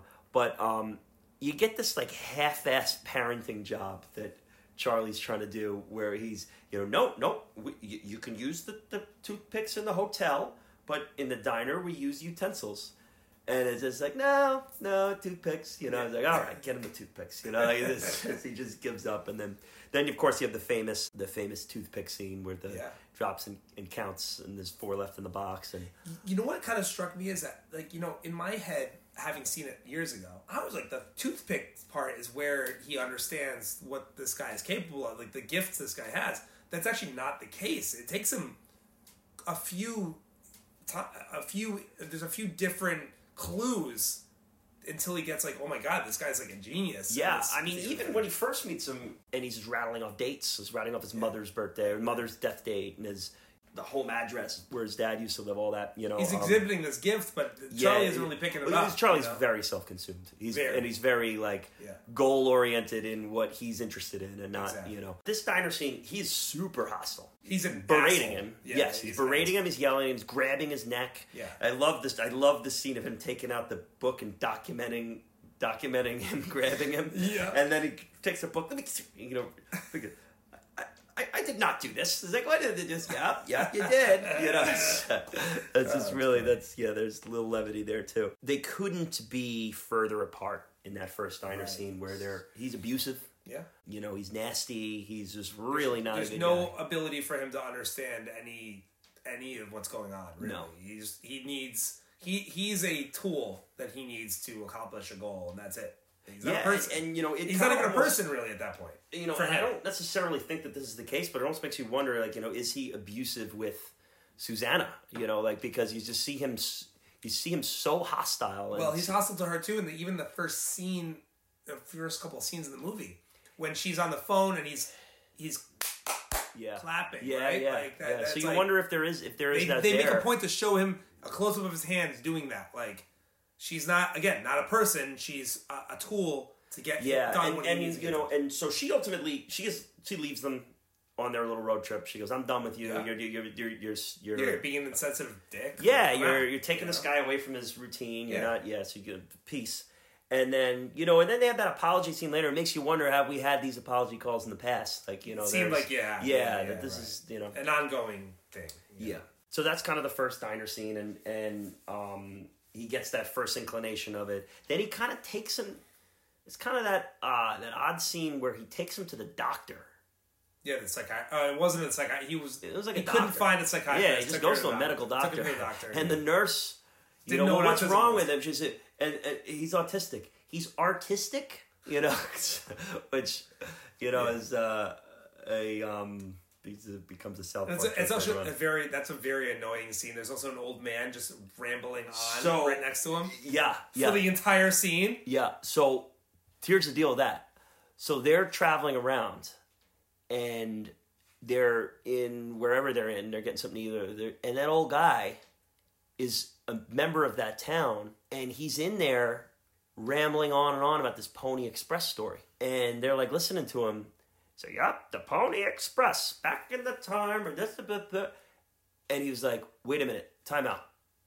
Like, cameras, roll, boom. He goes, go back to what you're doing. Oh, really? And they shot him just going on and on and on. They're like, this is a great scene. So he's in the waiting room. They just sat him down there and they just rolled cameras. Is that and right? That guy was playing himself. Like, he was just telling this old story about the Pony Express. The Pony Express used to roll through this town. It is a weird scene, but it's like it actually annoyed the shit out of me. Like, I can't believe that was just like an impromptu thing. You know? Like, well, that is the kind of one of the cool feels of this movie. Is like, it is shot. The movie's shot in sequence. It's shot in sequence. Really? Yeah. So it's shot in sequence right from they leave. Really? And they are going on this road trip. Barry Levinson said that, like, his wife is with him pregnant, and they don't know what town their son's going to be born in. Oh my god! Because they're filming on this road trip. Who knows what hospitals are around? Yeah, and he is born along the way in that road trip. Oh my god! Wow, yeah. So this is just one of the characters they meet along the way. And he's like, "Oh, we got to get this guy. This is great. Like, this guy sucks." Yo, dude, you're sucking the life out of me. I wasn't even there. Right. And then you go in, and now we start to learn his mathematical abilities. Well, that's he an pulls important out. scene. I'm sure you love that big calculator he pulled out. I mean, that's the old Meg's head calculator he's got going on there. And that's a really important scene. That's when that when Charlie really realizes, wait, he has a disability like he can most human beings don't have, you know? Yeah. And then that's a great line too. He goes, "You should be NASA. working for NASA." I And he know. goes, when you buy a candy bar, I talked over you. Wait, repeat it. I should. He should be working for NASA. And he goes, "You have a candy bar that's 70 cents, and you pay $1. How much do you have left over?" About $1. It's like, he's like, how much does a candy bar cost? $100. $100. How much does that card on there cost? $100. Like, right. well, no NASA. So much for NASA. Yeah, so much for NASA. That's what he says. It's a classic line, dude. I mean, there's some funny moments. The next diner scene is going to lead into our casino scene, which is obviously the most memorable part of this movie. Before we get there, we're going to talk about kind of the turn of this movie where we kind of see the first human part of Charlie. He calls Susanna, he makes up with Susanna. We have our Rain Man reveal, as we'll call it. And he was, in fact. He hears Raymond kind of mention something about the Rain Man, and he goes, "Whoa, what?" Yeah. They put together that he used to sing to him, and then they're kind of going through the Beatles song. Saw her standing there, and they're kind of singing together. Really cool scene. Absolutely, yeah. And you get to see the human in Charlie really for the first time. Well, I think it's one of those things where he has it inside of him and just is so guarded, you know, through until this point, and then starts to realize have this connection and he lets it go, and we get to see a little bit more of who he actually is, you know. Yeah. I don't think that Charlie that we saw through the rest of the movie is actually him. I think it's, you know, he's holding that close to his, you know, close to the side. It pulls out the picture. Great song choice, by the way, to pick, you know, like a Beatles, like a really catchy kind of like Ed Sullivan version of a Beatles song. He's not doing like Baba O'Reilly. I mean, not Baba O'Reilly. Eleanor Rigby. Eleanor Rigby. Yeah. You know, it's like it's a nuts and bolts Beatles song. Yeah. Like, you know, and probably cost him half the budget. Well, I think he sang just enough off key where it wasn't totally clear. But he just kind of like this, like he's kind of. It seems like Dustin Hoffman's kind of wavering between whether he wants to like do a great karaoke version or like a real monotone version. He like kind of dances it, but it's a cool, real cool scene. The two of them singing that, and then you get that bathtub scene. That which is one of my favorite scenes. One of my favorite scenes in the movie for sure. It's shocking and it's jarring, right? And jarring for Charlie, obviously, because he doesn't understand what's happening. But you realize it's endearing because you realize, you know, Rain Man was looking out for it. That it was really the reason they don't know each other is because they were afraid that he could harm Charlie, and he as a baby. Yeah, and he did. I guess is where he right. He tried to give him a bath or whatever it was. Something happened. Yeah, I mean, they don't really specify what. Well, it tapped into the past in a way that they haven't. With, you know, most of his past is just facts and numbers, right? And that's his biggest freak out, obviously, in the movie. Yeah. Well, there's right. Mostly, yeah. Yeah, well, the other freak out is, which we skipped over, which is the whole reason of the road trip, is the airport. I mean, that is an interesting scene in itself because you just think of airports in 1988 versus airports. And if you have a man hysterically screaming in the middle of an airport, I mean, there's no like, it's all good. He'd be tackled like the quarterback for they would be in a windowless room underneath JFK. No sight and sound. Times they've changed. Yeah, I mean, there's no Tom Cruise waving up. No, he's okay. We're gonna take the bus. We're gonna take the bus. Yeah. No, I mean, he's shrieking in the middle of an airport. What's interesting about that airport scene? This movie obviously was a movie of the year, super popular. It's shown on tons of airlines. You know, it's like the movie of the flight. So they cut that scene out. For what reason? Because he's talking about plane crashes. You know, Qantas is the only one. Qantas is the only one that hasn't crashed, which is actually right. I didn't even put that together, right? They talk Qantas is the only one that hasn't crashed. The statistics. He goes through each airline. Well, they crashed on that. They crashed on this. They crashed on that day. So the airlines are like, we're scared. Yeah, they're like, it's bad publicity for them too. Yeah, you know, yeah. So, but the director freaked out. You know, you're gonna write my movie, but you can't. I mean, that scene's great. That's a great. It's and his point is, it's the whole reason that they're going on the road trip. Yeah, right. You know, like it doesn't make sense. Yeah, it doesn't make sense without it. He lost the whole airline is. It wasn't like it went to court or anything, but the airlines just stood. didn't show Yeah, they're just well, no, they showed the movie without a scene, wow. the edited version, Which doesn't make any sense. Except for Qantas Airline, which showed the movie in its entirety because and it is true that airline has never had to this date has never had a jet. There's still an airline. It's an Australian airline. Oh, yeah, it's an Australian airline, and they flew the crew. All the writers or anyone who cast was part of the thing. They got lifelong flights from Qantas. Funny. Yeah, that's funny. So if they ever wanted to go to or they get first class, I don't think they got it for free, but they got to sit first class headed to Australia. So yeah, we have the airplane scene, and then we have the bathtub scene. Right? Yeah, those are his two biggest freakouts. I mean, does he have? He has the smoke alarm, which is which is the to go to some cinematography that's well shot. They do it with the handheld cam. Right, so he's bashing his head against the glass. Well, he's trying to get out. He can't open the door, and the chain is keeping him closed. And but they do a great job of using the handheld, where it's the camera's moving up and down a lot. Yeah.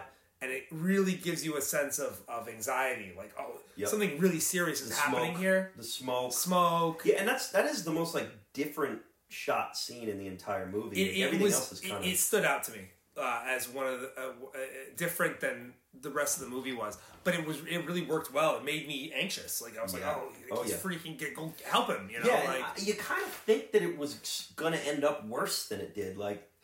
Nothing burned down. He didn't smash his head on the glass. There was. It just showed. I think they were trying to show that life with Charlie. Yeah, it's not what you thought.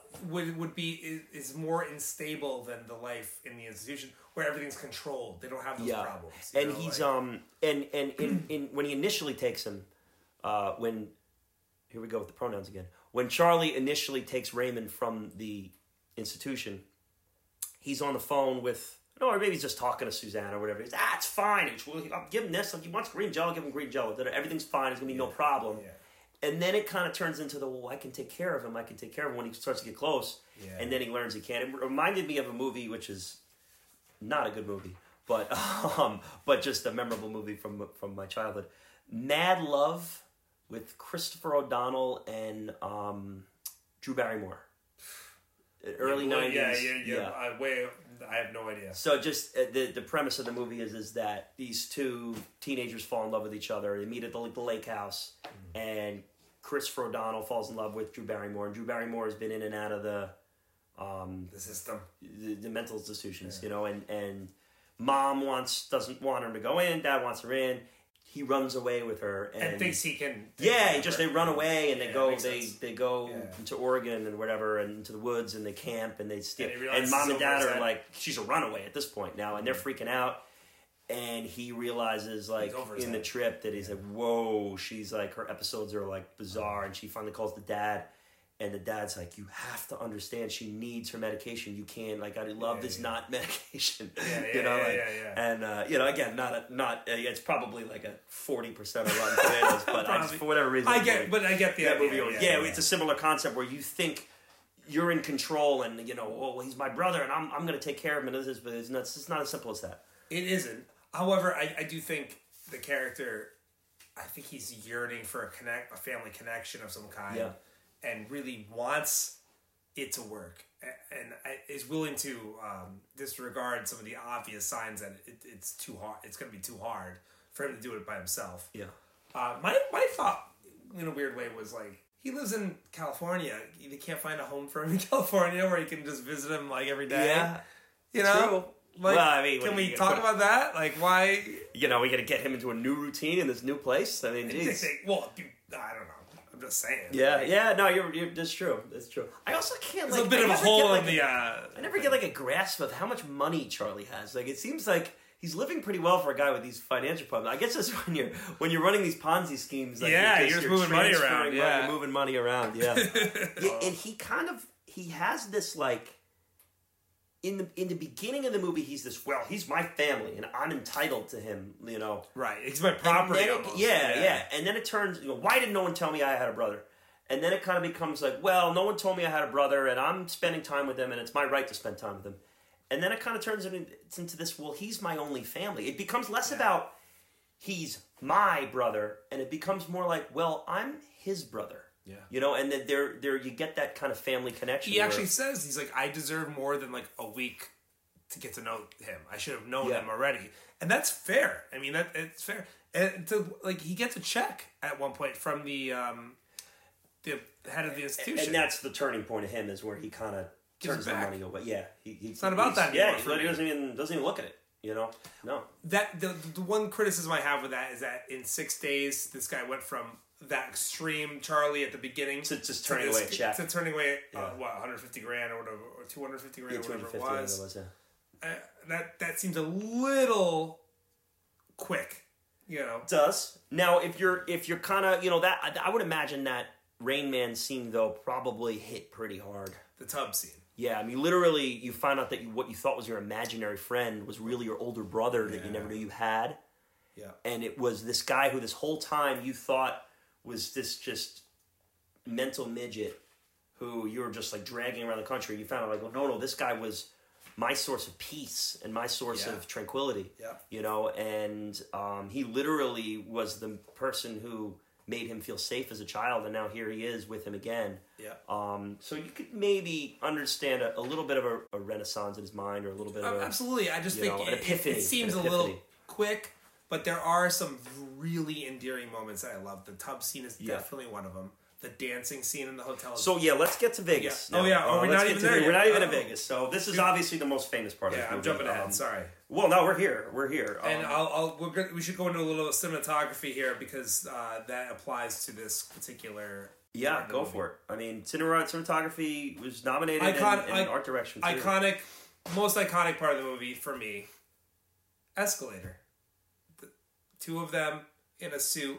Matching suits. After the makeover, they get their little mani-pedi. Going down the escalator. They buy their new Italian shoes. I mean, when I think of Rain Man, the two suits coming down. Coming down the escalator. Reveal shot. Boom. Both of them.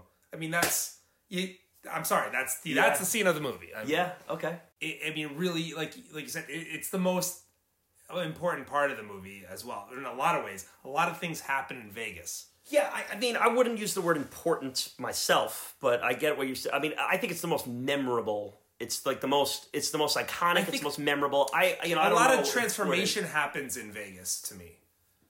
You know, he goes there for a purpose, a very selfish purpose. Yes. And they think they leave Vegas in a very different place than they started. And I think one of the criticisms of this movie is that scene is kind of, or at least not necessarily that scene, but that the fact that Blackjack is kind of like the part of this movie that sticks out the most is kind of like, well, all right, wait, so the climax of this movie is that this guy's an asshole who's taking advantage of his disabled. But do you think that's a climax? I don't agree with that. No, I don't agree with that either. But when you poke around, then you'll get a lot of people saying that. Is this kind of like, Rain Man, that's a movie where you get this. This movie is not remembered well for whatever reason. Is that right? I think from modern critics, I don't think that they're looking back at this. They're looking at it as like a schmaltzy 90s or late 80s try to warm you up piece where you have an asshole who treats his brother like an asshole and then finds peace and then all of a sudden is redeemed in the end, and it's very simple. And I don't see that movie. I don't see that at all. I don't see that at all. I didn't see that. I think that this movie. We should be disagreeing more, by the way. We should be.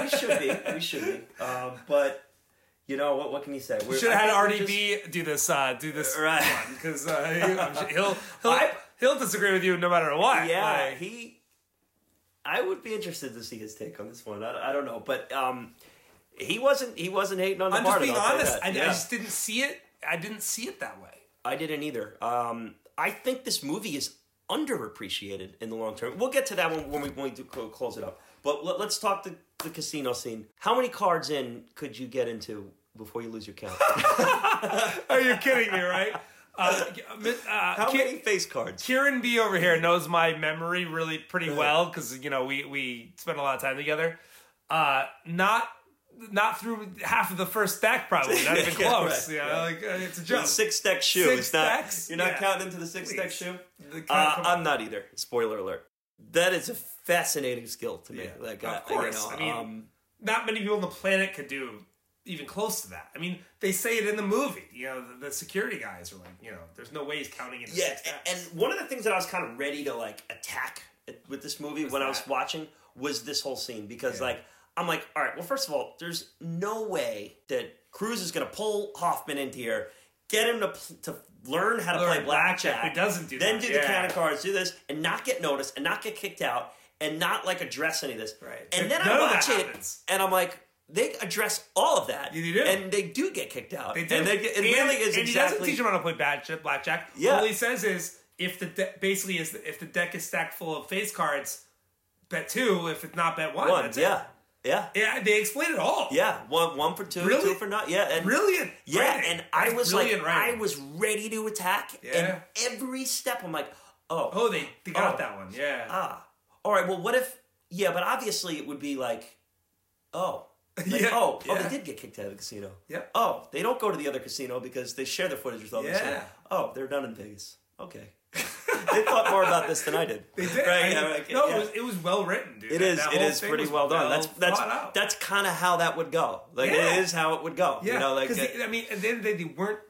I mean, by the way, the only thing they get wrong is counting cards actually isn't technically illegal. Okay, so I looked this up too. It is illegal to use a device of some sort, which they cover. They go, he's not using a device. Yeah. He's the one to watch him. It is illegal to play with someone else. I know that. That's true. And again, they're sitting next to disbelief on each that, other, yeah. but they're not really playing. They both have hands. They are playing the. I mean, they're using each other's chips, which you can't do either. By the way. Okay. I didn't notice that. Trust me, you can't. Okay. Yeah. You can't touch on somebody else's chips. But it's not like they have Raymond sitting and what Charlie to do. behind him or vice can't do versa. that. Yeah, you definitely can't do that.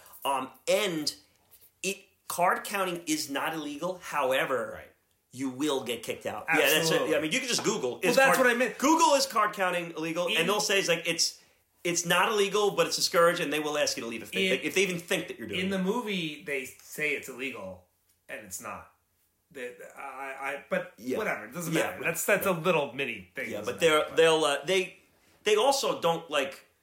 They don't say they're going to prosecute him. Like they can't. Like there's no. They're just like you're just not welcome here. We're going to break your hands. You're not welcome here anymore. You ever see the movie The Cooler? One of those, or they don't just break your hands. The Cooler. You're just not welcome in Vegas. Right. That's pretty much just what it is, go get out of town. Yeah, that's exactly what they do in the movie. Yeah, either head to Atlantic City or you're done. He's like, shut your mouth and get out of town, and you'll be good. Like, take your money and run. So they do a good job with that, actually. Surprisingly. Yeah, I was ready to attack that. And the hookers coming up to you at the bar. As somebody who's been to Vegas more than once, that's a fact. Right. Even in Atlantic City, you'll see that too. Yeah. But now, so we have our Our Lady of the Night here, and we have sparkly. This will be good. This will be rich. She's real like sparkly. That. Well, no, I didn't say that I didn't like it. I thought it was just another example that he hasn't grown, that he was still kind of looking at Raymond as this source of amusement, as it's just not, and in a way was, but you kind of mentioned too that the prostitute comes up to the bar, starts talking to Raymond. Charlie comes up, obviously knows that she's a hooker. Raymond doesn't understand that concept, of course. Right. He's like, he doesn't have any money, lady. Come on, and we're just talking. She says, "Okay, this should be." What does he say? This should be rich. This will be rich. Yeah, I think something like that, or like this will be great. You took it one way, I took it a different way. Yeah. Well, I just think I saw it as like, this is exactly how I saw it. After the moment they shared in the bathroom of the motel over the Beatles song, and after this big exhilarating win, he's still kind of diminishing him. It's still like, you couldn't possibly talk to a woman. You couldn't possibly talk. Or a woman wouldn't possibly be interested. Yeah, this will be rich. Like what? When you're saying that, I'm like, yeah, okay, I kind of get where you're coming from. I did not take it that way. Okay. How I took it was more that the woman wasn't really listening to what he was trying to tell her. Like, this is a dead end. Like, it's not going to work out. Yeah. Raymond has his new fixation with dancing. Yeah. He wants because to learn he how thinks to he has a date with this woman that obviously he doesn't have, but now he's fixated on it. So this is my I think the best scene in the movie for me.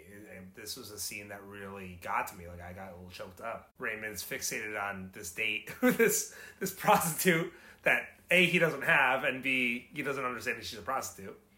And they're in this beautiful, high roller suite. And talking about the set, beautiful, window view of Vegas. Yeah, the bed by the window is cool there. That's where really you great. See, like, he's got the bed, he's pushing in a motel over. Now he's like, the whole thing is a giant window. He says he had the hotel put the bed up by the window for Raymond, which is a really sweet thing to do. Yeah, real cool, yeah. And then, Raymond's like, I have to learn how to dance. Basically teach me now. I have to learn now because my date's at 10 o'clock. And Charlie does it. He goes up and he puts some music on and he dances with his older brother. Yeah, and he's really condescending sweet at first. Yeah. With it. Yeah, he's actually going to dance. And then I think he is kind of moved a little bit as it goes. He saw, I don't know. I think he's very soft in that moment. He's holding his brother. He's holding his hand, showing him step by step how to do it. He realizes, hey, now you got to look up. At some point, it was a really beautiful scene. And well acted, man. Like, wow, definitely well acted. So well done. Definitely well and acted. Really sweet. I mean, we'll repeat this many more times, but Hoffman. I mean, the acting that he does in this is just that, and their chemistry is really great. Their chemistry is incredible. You could just tell that they just. That they just got each other. They got it. And they're both method actors, so they're both like super into it. But man, Hoffman loses himself in that character. He really does. That dancing scene is another great example of that. And then it ends with tries to give him a hug and which I think was so. I love that part, and this is why. Well, it's important too. But go on. Yeah. Well, I'm going to say why I think it's important, and you can add to that. I think it's important because listen, there are millions of autistic people in this. I don't even know how many. A lot. There's a lot. And they have family and they have friends, and those people have to have a relationship with their whatever they are, whatever kind of relationship they have, mother, son, father, whatever it is, brother, sister. A typical person with somebody who's autistic can't express their affection in the same way that average people can. So in this moment, Charlie is feeling really close to his brother, and he wants to show it with physical affection, but Raymond can't handle it. That's not part of his humanity. He can't deal with it. So, and then you see Charlie gets very frustrated. He's like, all I want to do is hug you, man. Like, it's all I wanted. And that it really showed in a really sweet way, like, how hard that must be. Yeah. And we're going to get back to that later on in the film here. But if you rewind back to the scene of them in Raymond's lair, if for no lack of a better term, and VERN Vern is in there with him. Vern. And my main man Vern. VERN. And Susanna tries to kind of like pat him on the back or to put, and you have this like loving, handsy Italian woman who's I don't understand, I'm just trying to put, and Vern goes, listen, you understand, he doesn't do affection, doesn't do physical touch, doesn't do physical touch, exactly. It's not you.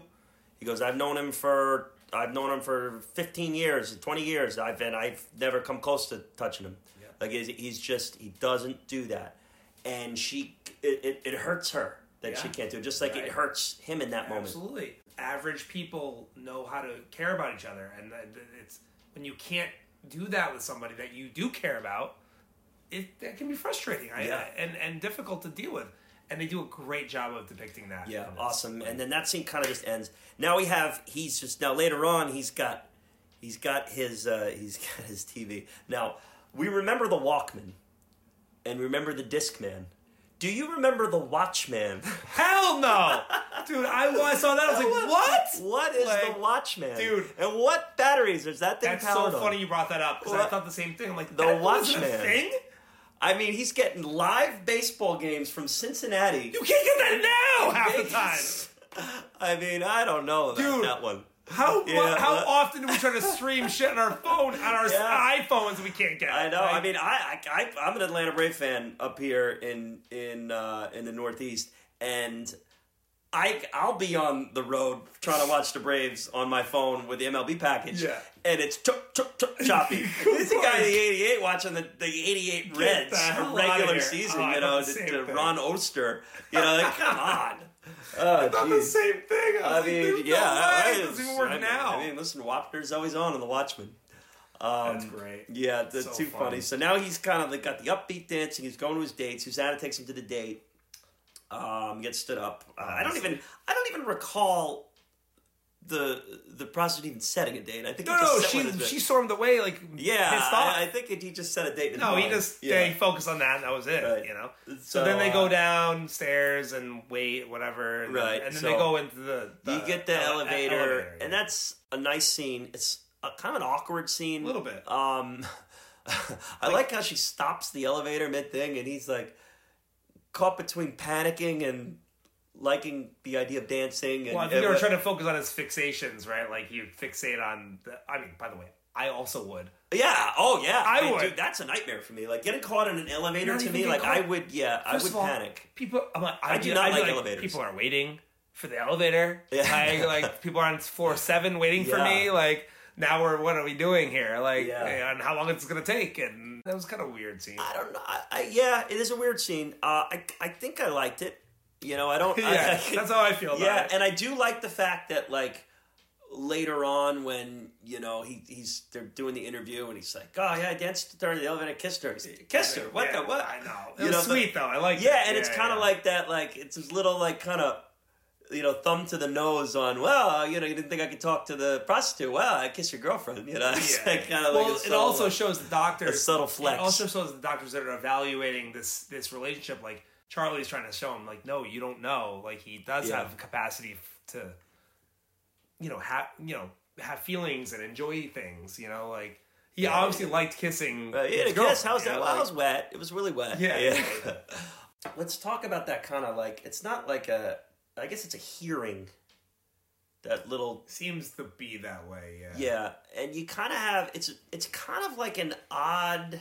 For, like, a climactic scene... It's kind of like an oddly paced, like... It is. He's good sense of good. Tell me I lost before I even started. And, he's got, like... He's, like, super confident. But then, like... Again with the dialogue, dude. If a producer and a director in here, what's supposed to be, like, the climactic scene... Yeah. That's a little rough. It was a mistake. Because, 2 things. They're talking over each other a bunch. I don't know if you noticed that. Yeah. But they were. And that was frustrating to me. And second of all, they were not talking... Again, the lawyer at the beginning and them at the end, the 2 doctors and Raymond, it's unnatural. Like, you don't talk that way. Like, it didn't feel right. And I think you're probably right. 2 legitimate actors would have made a big difference, I think. Yeah. Or just a character actor. So, yeah, someone... They're not talking... They weren't working off of each other. They were just trampling over each other, is what it sounded like. Yeah, and where the will scene worked for me, here I'm going to agree with you, where this scene was not cohesive. I think 2 legitimate actors would have made a big difference. Yeah, and even Hoffman really couldn't save it, to be honest. He's mostly quiet. Yeah. That's the only thing. He does save it, by the way, because when his back and forth with the doctor, that's great, because the doctor's like, do you want to go live with your brother? Yes. Do you want to go live with your brother? Yes. And then he's like, do you want to go back to the Levinson or whatever it's called? Yes. Yeah. That works because they're not talking on top of each other. Right. Cruz and the rest of them are. It's not great. Yeah. It's and especially probably I would say it's the most amateur part of the movie. It's we and for like the climactic scene of the movie. It's an important scene. Yeah, it's almost like they ran out of time. That being said, we now quickly move into what I consider one of the best scenes of the movie, from my perspective. He's, in his way, explaining to Raymond that while he would like him to stay with him, and it's just not going to happen. And now we go back to our physical touch with the hug in the dance, and with VRN Vern, and DAD, I can't spell dad, DAD, dad. Now it's Charlie, Charlie, my main man Charlie. Loved it. And you have the only time in the movie Raymond initiating physical touch, where he moves his head to the chin, or the head to the head to the head, and now you have him not just accepting the physical touch but initiating it, and it's very subtle and it's very, very awesomely well done. It's not this big dramatic hug with strings, but, and by the way, just on the score, which we'll get into next, but Barry Levinson talked to Hans Zimmer and he goes, I don't want any strings in this movie. Don't give me any violins. Don't give me any cellos. Don't give me any harps. Cheese, schmaltz. I don't want an over sentimental schmaltz fest. It would have, again, one of those things that could have made it a disaster. That definitely would have been one of them. For God, sure. and that's too sentimental. And it's not my main man Charlie. It's my main man. My main man. Just a Charlie. You know. That's when you have a gifted actor. You know, like just no subtlety, can understand subtlety. You know. Yeah. That scene, I welled up a little bit. Like I got emotional. Yeah. I really did. Like it's just what a great. Again, that and the dancing scene are two of my favorite scenes. Like they just two actors really understanding subtlety. Oh my God! And when you're portraying like a connection between these two types of characters, it's so easy to go over the top. And if you go over the top, it will ruin the entire movie. It'll ruin it. And they hit it out of the park with that. Two powerhouse performances. I mean, it really is. They're two great actors. And like you said, most of it is them. They carry the movie. I like how the movie ends on this over the top kind of scene too. It's just like a subtle goodbye. Downer either. It's not a downer either. It's kind of it's not. It's kind of just like it's real. It's real. That's the real way it would probably end. Yeah, and that's another thing that Hoffman fought for, is that the writers were gonna have him end with Charlie, and he said it cannot end that way. No, it cannot end that way. That's a Hollywood ending. It would have been ridiculous. Right, that's a Hollywood ending. That's not real life. He wasn't equipped to handle Raymond. No. I mean, that would be ridiculous. Yeah. And I just kind of love that last scene of him at the Amtrak. Train. Yeah. And he makes the joke about Kmart sucks, you know, like, and it's just kind of, and he's just like, wait, we forgot the last diner scene. Right. Yes, the 3 diner scenes, and that kind of leads into the trial where, like, now they're talking about the jokes, and so the first diner scene, he can't get past the idea. Why? Yeah. Does the syrup need to be on before the pan? Well, by then it'll be too late. By then it'll be too late. How would it be too late? We haven't even ordered the pancakes yet. Yeah. But and in the end, it's got it right here. It goes, Charlie made a joke. Charlie Babbitt made a joke. And so that cute. The first diner scene, he's hostile, he's angry, he's nasty. The second one, he's ready, he's prepared, understanding. Yeah. The second one is where he's playing country music jukebox trivia with him. And that's another scene where he sees that he can remember things, because he can see. And now he's like, I can use him. We can make some money off of this. Yeah. You know, so the first one is this nasty guy. I can't believe I'm dealing with this guy. The second one, he goes, ooh, okay, all right, but we can work with this. And then the third one is just them being brothers, which is just cool. Sweet. Really sweet. Just that last scene on the train, I just love it. And then even like after all that, I was like, well, it's 13 minutes to Wapner. 13 minutes to Wapner. He's like, I think you'll make it. You know, I think you'll be all right. And 3 minutes. He actually says 3 minutes. 13 is in the first. I think he'll make it. I think he'll make it. And it's really. I agree with you. I think it's an appropriate ending. You know, like sometimes you don't need a great this epic ending. Like just a nice, simple ending. You know, it just gets there. Yeah. The music in this movie, so you have your score and then you have your selection of songs. It's a cool mix. Mention the Beatles. Yeah, and the Beatles they don't like give you the cheesy version of the song later in the movie. Like it's just the two of them singing it. That's cool. It's subtle again, subtlety. And then you have like that score that's done by Hans Zimmer. So you have your Etta James at last, which is like your iconic like song, and then you have like the that kind of like almost like it's got that 80s feel to it. It's got that. It definitely. Listen, as far as it being dated, the score is a mixed bag. There's some parts of it that I'm like, this isn't so bad. And there's a couple scenes where I'm like, ugh, I don't know if there's keys or synthesizer or something going on where it was a little rough. It's that synthesizer. Yeah. It's that late 80s, early 90s, Yeah. Beverly Hills, Beverly Hills Cop, Exactly. Right. Yeah. But I personally love that. But that's the nostalgia. Yeah, where but it's you're just also of a certain age. Yeah, where it's, I look back at that and it's fun. But- It's like but- someone who's, say like turning 20 years from now is going to look back and go, what the hell is this? Yeah. Although by then it may be popular again. Who knows? But That's true.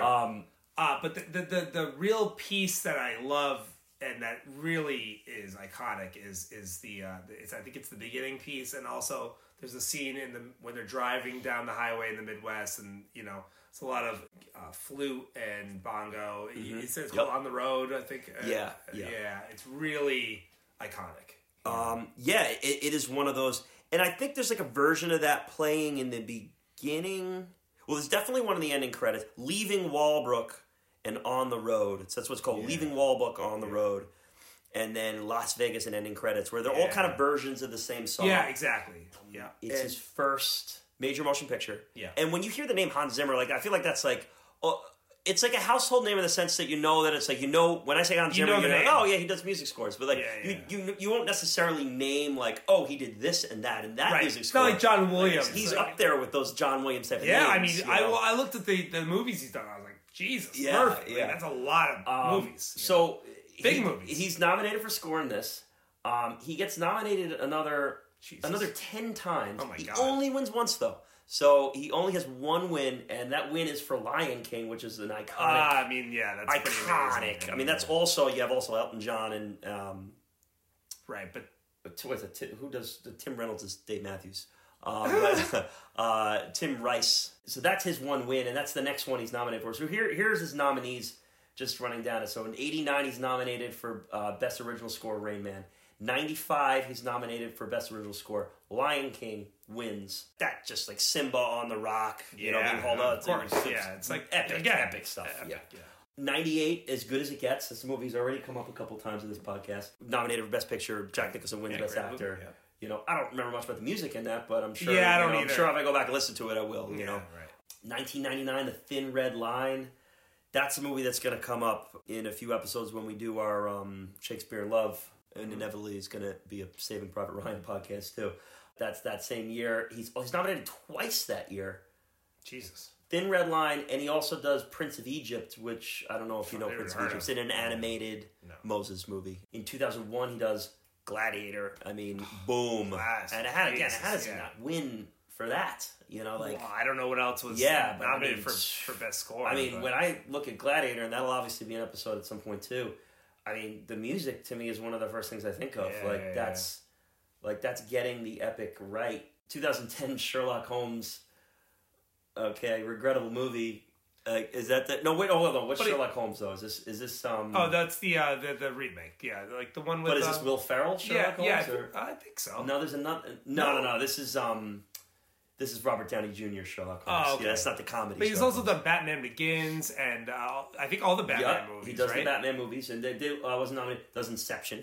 So Inception, great movie. Yeah, great. Another score. Christopher Nolan to Interstellar. Yeah. And another Christopher Nolan, Dunkirk. So I guess he gets tied in there. So he does all the Batman movies, and then again with Inception, Interstellar, Dunkirk, and those are just ones he's nominated for. There's the list of ones he's associated with gets even longer. Yeah. He's a mildly talented guy, clearly.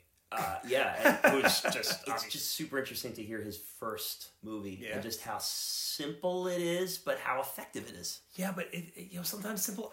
Listen, John Williams did the Jaws score. Dun, dun.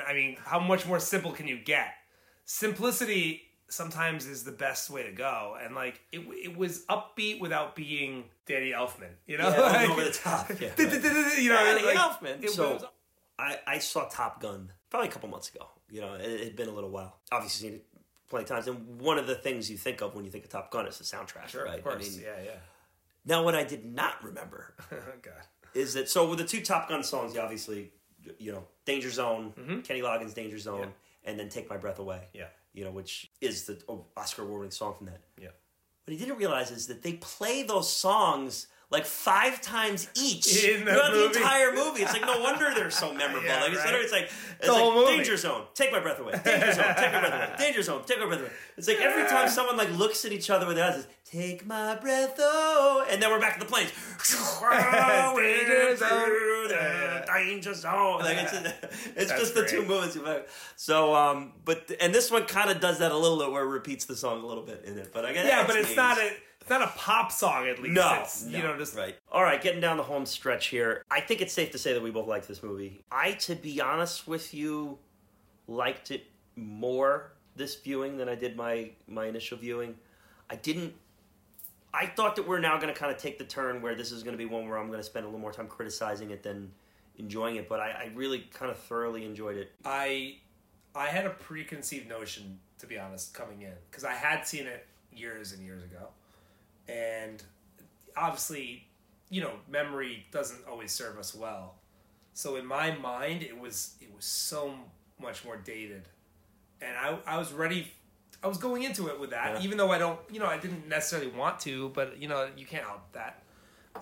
And I was pleasantly surprised. It really holds up way better than I thought. And I remember, like when we were, when I talked, you were one of the first people I talked about this project, because I knew that the project being this podcast, I was good. I've had a few people in mind who I knew we were going to invite on, and I think that you were one of the first people. I think you, Artie, and Joey, who were the first 3 episodes, were the first 3 people I told. Yeah. And it was just about picking the movie, and we were kind of unsure. And then I had this with Peg, and I'm like, what about Rain Man? And you're like, Rain Man. I'll be honest with you, man. I was kind of disappointed. I was like, of all the Best Picture movies, like not one of the ones I would have picked. Man? Yeah, right. But you know what? I'm glad you did, because it's really easy to review a movie you love, But like, there's one of these is one of those that just has gone by in my consciousness has gone by the wayside, and rewatching it, I was really like this is much better picture than I remembered it to be. Yeah, and I remembered that encounter that we had after I first saw it, and you're just like, ooh, that's a dated one. And I kind of, part of me wanted to be like, oh, well, it would be kind of cool to see, to discuss this with you after you haven't seen it over so many years. Yeah, right. But now, so we're going down our last home stretch checklist here. MVP, LVP, top performers. MVP is pretty easy here in this one. Are we serious? Well, listen, last week we were doing MVP on One Flew Over the Cuckoo's Nest. Come on. Obviously, it's Nicholson last week. I think we're in the same boat. Yeah, it's of course Hoffman.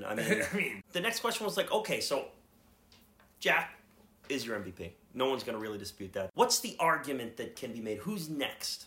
And we kind of looked at last week and we said, Milos Forman, the director, with the way he kind of butted heads with him and kind of, he's probably your next MVP. Is Barry Levinson your next in line for MVP? As far as,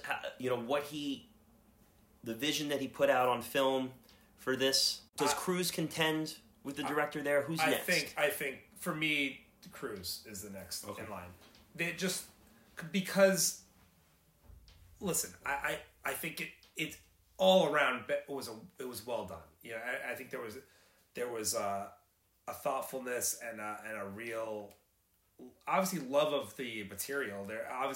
It was passion of the material, or it wouldn't have come across like it did. But at the end of the day, you have Hoffman giving the performance, arguably, of his life, right? And that goes nowhere if you don't have somebody to bounce it off of. Without Cruise's performance alongside him, I just don't know if I don't know if it works. I really don't. See, now that kind of leads into the point. So maybe that gap between MVP isn't as large as we think it is. I think he had a very clear idea of what he was going to do. I don't know if a lesser actor could have bounced off of him like Cruise did. If this is Cruise's first movie, does he get nominated for an award? Does he not get nominated here because he's Tom Cruise? Yes. Yeah, I agree. Yep. And I feel like that he is one of those guys who has probably felt that a few times. I think if he's a newcomer, no brainer. This kid, who the hell is this kid? But no, he had a bunch of hits under his belt. He's probably gotten that most of his career. Yeah. Tom Cruise. First of all, you pick the name Tom Cruise as your handle. in Hollywood, Cruise. And we're recording this in January. I don't know when it's going to end up airing, but the Oscar nominees for 2020 came out today, and I think Brad Pitt's another guy who kind of suffers from that. I mean, I think that he's Brad Pitt, so he doesn't get syndrome, that. Yeah, right? he doesn't get that. And he has been nominated a few times. Not that Cruise hasn't either, but he's never won. And this year he's going up against Pesci, Pacino, Hopkins, Hanks. Yeah, but he may win. He may win. I haven't seen all those movies, but you don't think they're going to give it to one of the Irishman guys? I mean, it's going to be the last time you see them. Probably they're 100 years old. Yeah, Pesci, it's interesting. It could Pacino. go. It could. I think. Listen, I didn't see the Two Popes movie with Hopkins. Yeah, I love Anthony Hopkins. I love that he's in. I would love him to win. Because I just love that he's relevant again. Because listen, you want to see anytime you get Hannibal Lecter at the Oscars, one of the best character actors of all time. And then Tom Hanks. I mean, listen, that will be the one of the five that if he wins, I'll roll my eyes. Because do we need to give Tom Hanks another trophy for playing Mr. Rogers? Like, I'm sure it's a wonderful movie. It's supposed to be amazing. I'm sure it's a great movie, and I'm sure he does a nice job. But come on, that's going to be the one I'll roll my eyes. He will win. Brad Pitt's performance in Once Upon a Time in Hollywood is Brad Pitt. Brad Pitt has never let me down. Yeah, but he usually plays a not standout role necessarily. I mean, Fight Club would be one of the few. He's more of a subtle actor. I mean, his cameo in 12 Years a Slave is one of the worst roles of any movie I've ever seen. Really? So he's let me down in that one. And that'll be another day. Well, there will be a 12 Years a Slave podcast if they don't shut us down first. We got our MVP in I think Dustin Hoffman. Let's just a little trickier here is who's the LVP of this movie? It's kind of it's not one of the problems with this movie. Not the problems with the movie, but one of the problems with this question with this movie is there's really not that many roles in this movie. You can't give the LVP to the waitress who drops the toothpicks. That's not it's that way. Right. So where I kind of settled with on this one, and it was after some thinking, and as much as I love Dr. Harding in Jurassic Park, I mean, the role of the doctor here, Gerald Mullen, who plays Dr. Brunner, he's the Institute. He's the guy who's trying to get him back. Okay. And I think a seasoned actor or seasoned character actor, rather than that being it's too big for a cameo role. Yeah. I think he does a good job. It's not like, again, we're doing most least. So it's not like I look at that and say, boy, that ruined the movie, or boy, he sucked. He stands out as bad. No, I had to think about this one. I had to look at it and say, all right, it's not Valeria Golino, who plays Susanna. I think she's great in it. Yeah, and I would not knock her down. Yeah. And she's really the only female role in this movie, and it's important because this could have been a dude sausage fest, and it could have been. Absolutely, and her role in it keeps that fresh. I didn't really have another choice. That's kind of what I went. You want to go with Levinson's cameo in the end as the doctor. Honestly, you could do that. I will. Yeah. Dude, okay. That's where I'm headed. Because, I think you stated it earlier, that was a really important scene, and a kind of an important role. That one character was going to. He was determining the future of all of the main characters, basically. Yeah, and I didn't buy it. He didn't. Yeah, and he wasn't. He was stepping on top of Cruise, and instead of actually leading him, that could have been, or working with him, bouncing off of him, that role could have been real meaty. It could have really been meaty and could have really hit home, and it didn't. And it didn't. Yeah, I think that's the answer too. Yeah, I think that you nailed it with that, because again, it's hard with a movie like this because there's few roles and they're all they all kind of work. And Barry Levinson's a candidate for MVP as a director, but he wins LVP as an actor. Exactly, exactly. Who would have thought? So, Rain Man, it's 2020. This was not on the 98 AFI list. This was not on the 2007 AFI list. This was not a critic choice. What are the critiques like? Is that a question? I think that it's like I think that one of the things that people bring up with it is that it's like an Oscar schmaltz fest, like it's a movie made to win an Oscar, which is so wrong, by the way. And it's so wrong, by the way. There's so many movies that I agree with. And the producer and the directors, they all thought that this thing was going to be a failure. Bummer, and they were like, when people were telling them like, oh no, you're going to have to start to get Oscar speeches ready, they were like not even believing them. They're like, and then there was like, it reached a point where it was getting to this level where they're like, oh, we're going to have to write speeches. We're going to have to do that. I'm going to have to introduce the two writers to each other, you know? Right. We're in such an era where that it's so obvious, the movies that are made for that. Like, I'll name one that I know we both love, but is clearly an Oscar, like was made to win an Oscar. Okay. Room. Right? We both loved it. Okay, but that's done in like that indie, like kind of like offbeat path. That's not like Forrest Gump. They knew every step of the way that was going to be an Oscar. They did, but they did it through that indie kind of dark lens, like, ooh, here we go. Like, it's but that's what I'm saying is it's so obvious now, but back then it wasn't as obvious. There's no way they thought this was going to be an Oscar movie. I can't believe they even thought it was going to be funded or made or released. And they'll all say that today. It goes like, it wouldn't come out today, and we can't believe it came out then. Yeah, you know, like, exactly. And listen, it's like all of these critics looking back. Look, at the end of the day, it's a 90% on Rotten Tomato audience, 90% critic. So it's and not that's what like, matters, man. Right. I hate that other shit. And if you look at the reviews in 1988. Like, they're good. Right. People liked it. Like, it was well reviewed. I think it's easy in, like, the 2010s to look back at some of the, like, oh, we don't like Forrest Gump. You know, Forrest Gump. We don't like Rain Man. But those are 90s blockbusters. I've been guilty of that myself. Like, of course I have too. Like, you're gonna hear me watching or talking about Forrest Gump winning an Oscar, and I look at the other people and I'm like, other movies rather, and I'm like, what? And then I'm like, wait, Forrest Gump is a classic. Like, it's a classic well, I mean, movie. that's one of the most stacked years that there is. You know, we're talking Shawshank Redemption. I mean, you know, you're talking about Shawshank Redemption, and you're talking about Pulp Fiction. You know, and it's tough. Those three movies is tough. Like, you're all gonna have an opinion. I mean, Shawshank Redemption is my favorite movie of all time. Yes, me too. And one of my favorites. Both of those movies are Pulp Fiction too. But like, dude, Forrest Gump is a great movie. You know, like, it's like you can't. Yeah, right.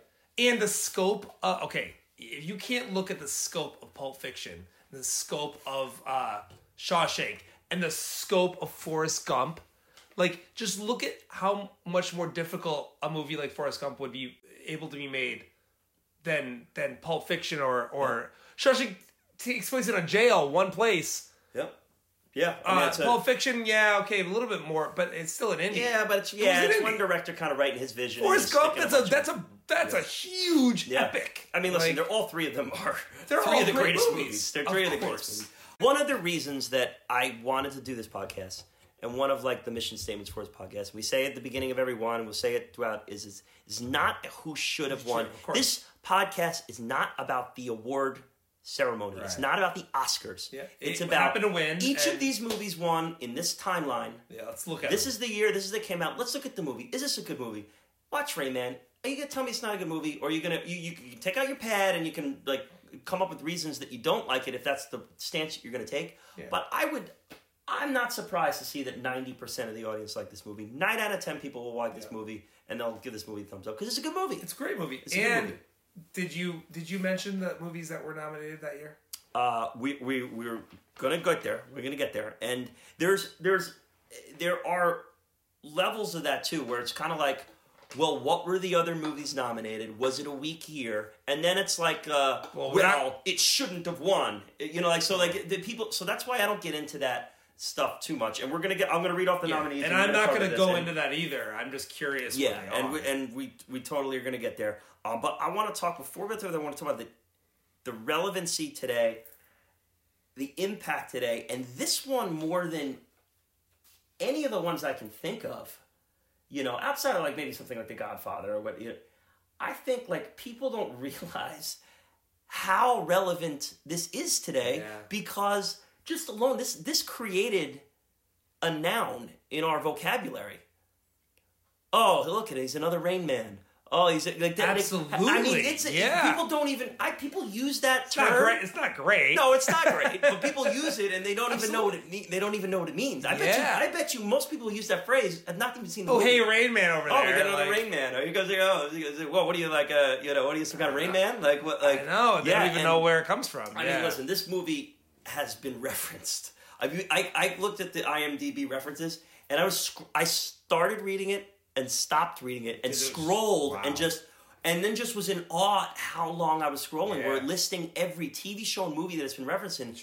In the years that it's gone on, it's like every year has like entries. And listen, there's been Simpsons episodes with characters about it. There have been Family Guy episodes. Sure. There's and again, we can argue whether or not it's like cool or not, but like. The repeating thing, like, it's been multiple jokes about, like, the multiple repeating stuff. Like, it's been a part of our It's part of our culture. Yeah, it's part of our culture. Sure. Absolutely. Why doesn't this movie get the respect in 2020 I think we live in a really strange time. Like, we do. PC-wise. We do, but I feel like it didn't in the early 2000s either. Though I can't explain. I don't know. I think maybe we just overdosed on this movie. You know what? I think Dustin Hoffman's portrayal got like caricaturized a little bit. 100%. Agree with that. Yep. I mean, listen. It when looking at that references, of course, all the cartoon comedies. You have your Simpsons episode with it. You have your Family Guy episode with it. American Dad, Robot Chicken, all that. And then the other part is like every one of those episodic, formulaic, syndicated television ones, the CSIs, the Law and Orders, every show that's ever been on USA, White Collar, it's a White Collar, TNT, USA, Psych, Monk. There's like a Burn Notice character that's just Dustin Hoffman inserted into the episode. Like I said, every one of those shows has like some reference to Rain Man. Well, it's also X-Files was on there. Everything from X-Files Forrest Gump fell into the same thing. Lucifer. Forrest Gump fell into the same thing. Where there's somebody that's limited.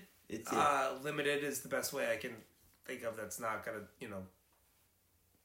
ruin my life. Right. I mean, let's be honest here. There's going to be pitchforks. That's why we don't say our locations. Exactly. We don't want the hordes to come and get us. And it made in a lot of ways, it not on purpose, but it made a joke out of somebody who has limitations like a Forrest Gump character has, or this character Raymond has. It ultimately they did make a joke out of it, but the movie didn't. It didn't. No, the movie didn't. Yeah, but it got so big that it became a joke. It became a character. Yeah, caricature himself. Yeah, it's 100%. So I think that's where it falls short, that it doesn't get taken seriously, which it should. It did so well at the box office that I think that plays into it too. When it becomes like that big of a box office hit, you're gonna get those spoofs and you get those parodies. Correct. But it's become more than a spoof or a parody. Like we said, it's literally become an adjective. Yeah. This is just another. It's. These Rain Man activities, totally. I get it. I know. It is a noun. But it had in our dictionary. Unfortunately, it's become kind of a derogatory term in a way. Yeah, it can be. Great. Yeah, it can be. It can be, but that's not it. The movie's fault. But it also doesn't always mean like a. I feel like when people say it, it's not always like this is someone who has a disability who is able to do this. It's usually just something like, whoa, like, you're just like an average Joe, but you somehow are a math genius. That's true. Yeah, I see the way you're saying. You're just randomly really like good. You just remember everything. You're kind of Rain Man. That's true. Yeah, it's not always in that. It's not always derogatory. That's true. Yeah. Not every movie we're going to belabor on this point, but I feel like we brought this up at every segment of this podcast. Would this movie be released today? Could this movie work today? I mean, it kind of has in a weird. Again, I know you probably don't watch the movie, the show Atypical. It's on Netflix. It's actually a great show. It's a similar vibe, like in that showing autism in a modern sense, and it's endearing. You feel for these people, his family members, and this character that is autistic. Now, Raymond's character here is way they use the word high functioning in the movie. They do. And that something I wanted to point out is inaccurate. That totally rang a bell for me too. Inaccurate. I'm glad that you brought that up because a siren went off in my head too and I go, ooh, high functioning, like no. He can't be left alone. High functioning is like I can live on my own. I can live my life, right? Mm-hmm. In this show I'm talking about, he is high functioning. He's in college. He's doing all this stuff. Yeah, and I think that's a product of the times too. Is I think awareness, a misunderstanding. Is not necessarily there. Yeah, like they're kind of thumbing their way through a lot of this. Correct. I agree completely. A savant is the right word. He's good at savant, meaning he's really amazingly talented at this one thing, but he was very limited in the movie. And that's not high function. That's pretty high in the spectrum, you know. Yeah. And it was based on based on Kim Peek, who later would go on and meet people and kind of do a lot of seminars and whatnot with people. And Hoffman actually gave him his statue afterwards. Great. And everything. So it was a cool thing. Now we do this kind of 1 to 90 scale, and that's always tough. Where do you think that this you obviously haven't seen all 90, but just kind of like go channel your inner Rain Man and figure out where this would be in the 1 to 90. You have seen I have seen them all. So I'm gonna kind of like do it. And when we get to the end of this, if we ever get to the end of this, God willing, there will be a number, at least a subjective number that we've come up with. 1 being the best of the best picture winners. Correct. 90 being the worst. What do you think? Where's this one going to end up? 90 years is a long time. And you know how I feel about really old movies. Right. So a lot of those are going to get canceled out just on there, you know. Right. But I'm thinking 70, 75? 70 meaning like 70. 1 being the best and 90 being the worst? Yeah. No. So you mean 25? That's what I meant. Yeah, I'm sorry. I didn't realize which way you were going. Yeah, right. Yeah. One is the best. One is the best. 90's the worst. Yeah, about 25. Okay, I think that's a good. That's a good one. That's good. That's up there. I definitely think if you're going to go half and half, like top 45, bottom 45, this is one for me. It's in the top 45.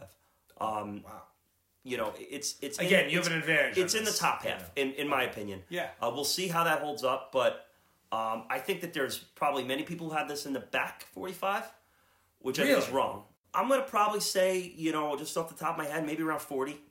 Wow, that's more conservative than I expected you to. Maybe as high as 30. We'll see. I genuinely love this movie. I do. I love this movie. I love the performances in it. Yeah, I love the performances are the movie. I mean, I know we can go into a lot of other things, but at the end of the day, Dustin Hoffman's performance is the movie. It just is. But I just love what this movie accomplished. Yeah, it accomplished something that many of these movies we're going to talk about did not. Many of these movies we talked about were just movies. And I think that so many people look back at Rain Man and just think it's just another movie in the blockbuster. I mean, when we talk about blockbusters, like, you get that stigma with the blockbuster. It's like, 1988 blockbuster Rain Man, okay. When you told me it was, I honestly didn't know it was even a Best Picture. Yeah. Like, you were like, we're going to do Rain Man. I'm like, that one Best Picture? But I honestly didn't know, but I know. But now when I'm looking at it, I'm like, of course it's there. Your face. I remember your face, but I'm like, I want you to do the Rain Man podcast, and dude, you look a little hurt. Like you're like, what? Oh, that's what I get. Are we a Rain Man? Like no, but you know what? I'm glad you did because I honestly worked. didn't realize or didn't remember how good it was, and like a lot of these movies, it was ahead of its time a bit. Like. You know what I mean? I do think if this came out in 1998, I think it still would have been made. I think it would have been a big hit as well. I think now... I agree with that. I bet you it might have been even bigger. 2008? No. Yeah, no, I agree. But I think 10 years later... 2018? Absolutely not. If you put that same movie out in 1998, I bet you it's still a hit. I I would agree with that. Yeah, I think within that 10-year gap, it would have worked. Yeah. All right, so now we go into, and this is not a Who Should Have Won podcast. We'll say it once, I'll say it again. But We have to do it. I'm going to read off the other nominees for Best Picture. I don't know how many are going to tickle your fancy here. I don't know how many people at home are going to go, God damn, that should have won. Okay. But here they are. Gene Hackman nominated for Best Actor. It's nominated for Best Picture. Mississippi Burning.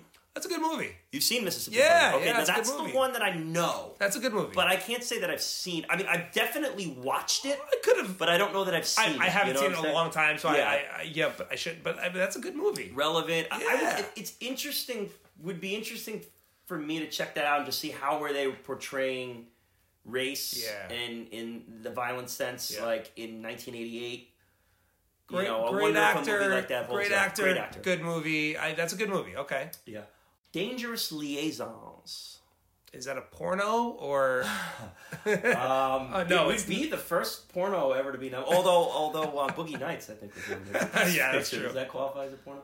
I've heard of it. I really don't know anything about it. Glenn Close, John Malkovich, Michelle Pfeiffer. Oh, John Malkovich. I mean, that's Here we pretty go. good. This is my favorite part when I get to read these 2-sentence synopsises. Okay.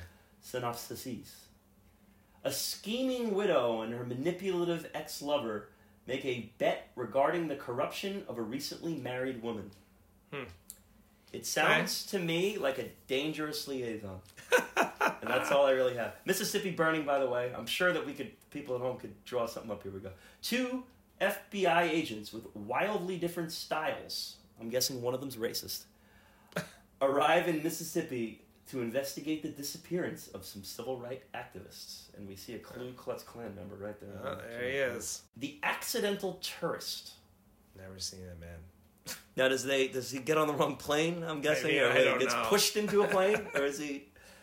Here we go. I hate to be like ignorant here. No, but I I really mean, I'm don't sure know these this are movie. just, really awesome movies. But Accidental Tourist, we are starring William Hurt, the great William Hurt, Gina Davis, very late 80s, early 90s, Kathleen Turner as well. Oh, decent cast. An emotionally distant writer of travel guides must carry on with his life after his son is killed and his marriage crumbles. It sounds like a heavy movie. Interesting. Yeah, okay. Yeah. Concerns me that it's rated PG, though. I need a little... It's not... PG movies can't be dark enough Oscar, to really get that, Best Picture winners? Yeah. Tough. And then finally we have Working Girl.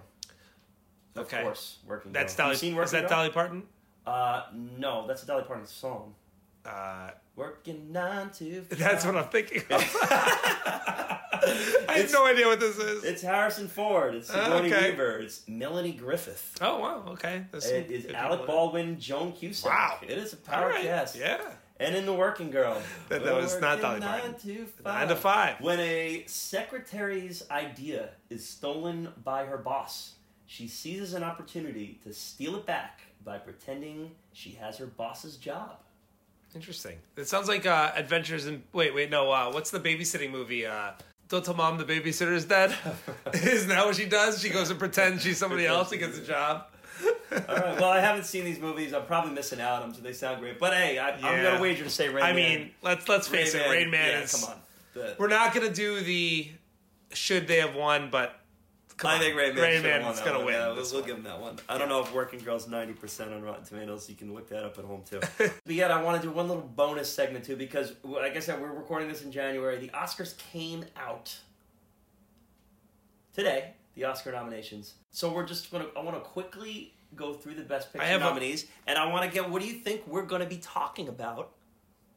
I have a good idea, at least for some of them. Obviously, Joker. I haven't seen them all. I'm going to read them off. I haven't seen them all either, but we'll get a prediction as which one of these will have its own podcast. So, the movies are, in alphabetical order, 1917, which I just saw yesterday, Jojo Rabbit, Little Women, Once Upon a Time in Hollywood, The Irishman, Ford vs. Ferrari, The Joker, Marriage Story, and Parasite. Which have you seen? Both of them were with you, actually. I saw Joker, and I saw Once Upon a Time. I've seen 1917. I saw it yesterday. Yeah, I've heard great things about it. I saw The Irishman as well. I saw Irishman as well. Yeah, sorry, you're right. I totally want to see Marriage Story. I'm gonna watch that this week. I've heard awesome things. As somebody who is married, I don't want to see that. I already know how that story goes. I've heard Ford versus 1917. Ferrari, I mean, What do you think of 1917? I liked it. I liked it a lot. I heard visually it's just astounding. And the audio, dude. Yeah, I mean, it that's sounds what like I you're hear. getting shot at. I mean, literally, like gunshots. Like, Yeah, it I've sounds heard- like I've heard gunshots are in that. the theater, which is Wow, that's crazy. Yeah. So, what do you think? What's going to win? What are we going to have this podcast? I think it's going to be hard for the Academy not to nominate Joker or The Irishman. I think it's one of those two. I've just always viewed Joker as the one that's going to win Best Actor and not take home. It could be. It could. That What could did you be. say, Joker? And what was the other one you just said? The Irishman. Again, It's they're Scorsese. so It's used to probably snubbing his him, last though. run. They're so used to snubbing him. They snubbed Oh, it ain't his last Tarantino. run. He's got a Teddy Roosevelt movie coming out with Leo starring, and he'll be right back here next year. They snub Tarantino all the time, dude. They way do. more. I think it's going to go to 1917. Yeah, that might be a fair. I haven't seen it, but I wouldn't be shocked if they get weird and give it to Parasite. which I don't know much about, but it's a foreign right? film. It's a Korea film. I think it'll go to 1917. They haven't really Yeah, given it they've to a been war cleaning movie in it a up. while. They've been cleaning it up pretty at the Golden Globes. I think. Yeah, not that the Golden Globes really mean anything, They but do. like the war epic hasn't won in a while. I guess Hurt Locker's probably the last war movie that's won. I would be shocked if Joker won. I would be. It may. You would be shocked. I'd be shocked. I think it'll win Best Even Actor. though we both loved it. Like I did love it, but I'm just saying it just seems like the performance It is the seems movie. like the Best Actor movie that doesn't win Best Picture. yeah, right. And doesn't win Best Director. I think that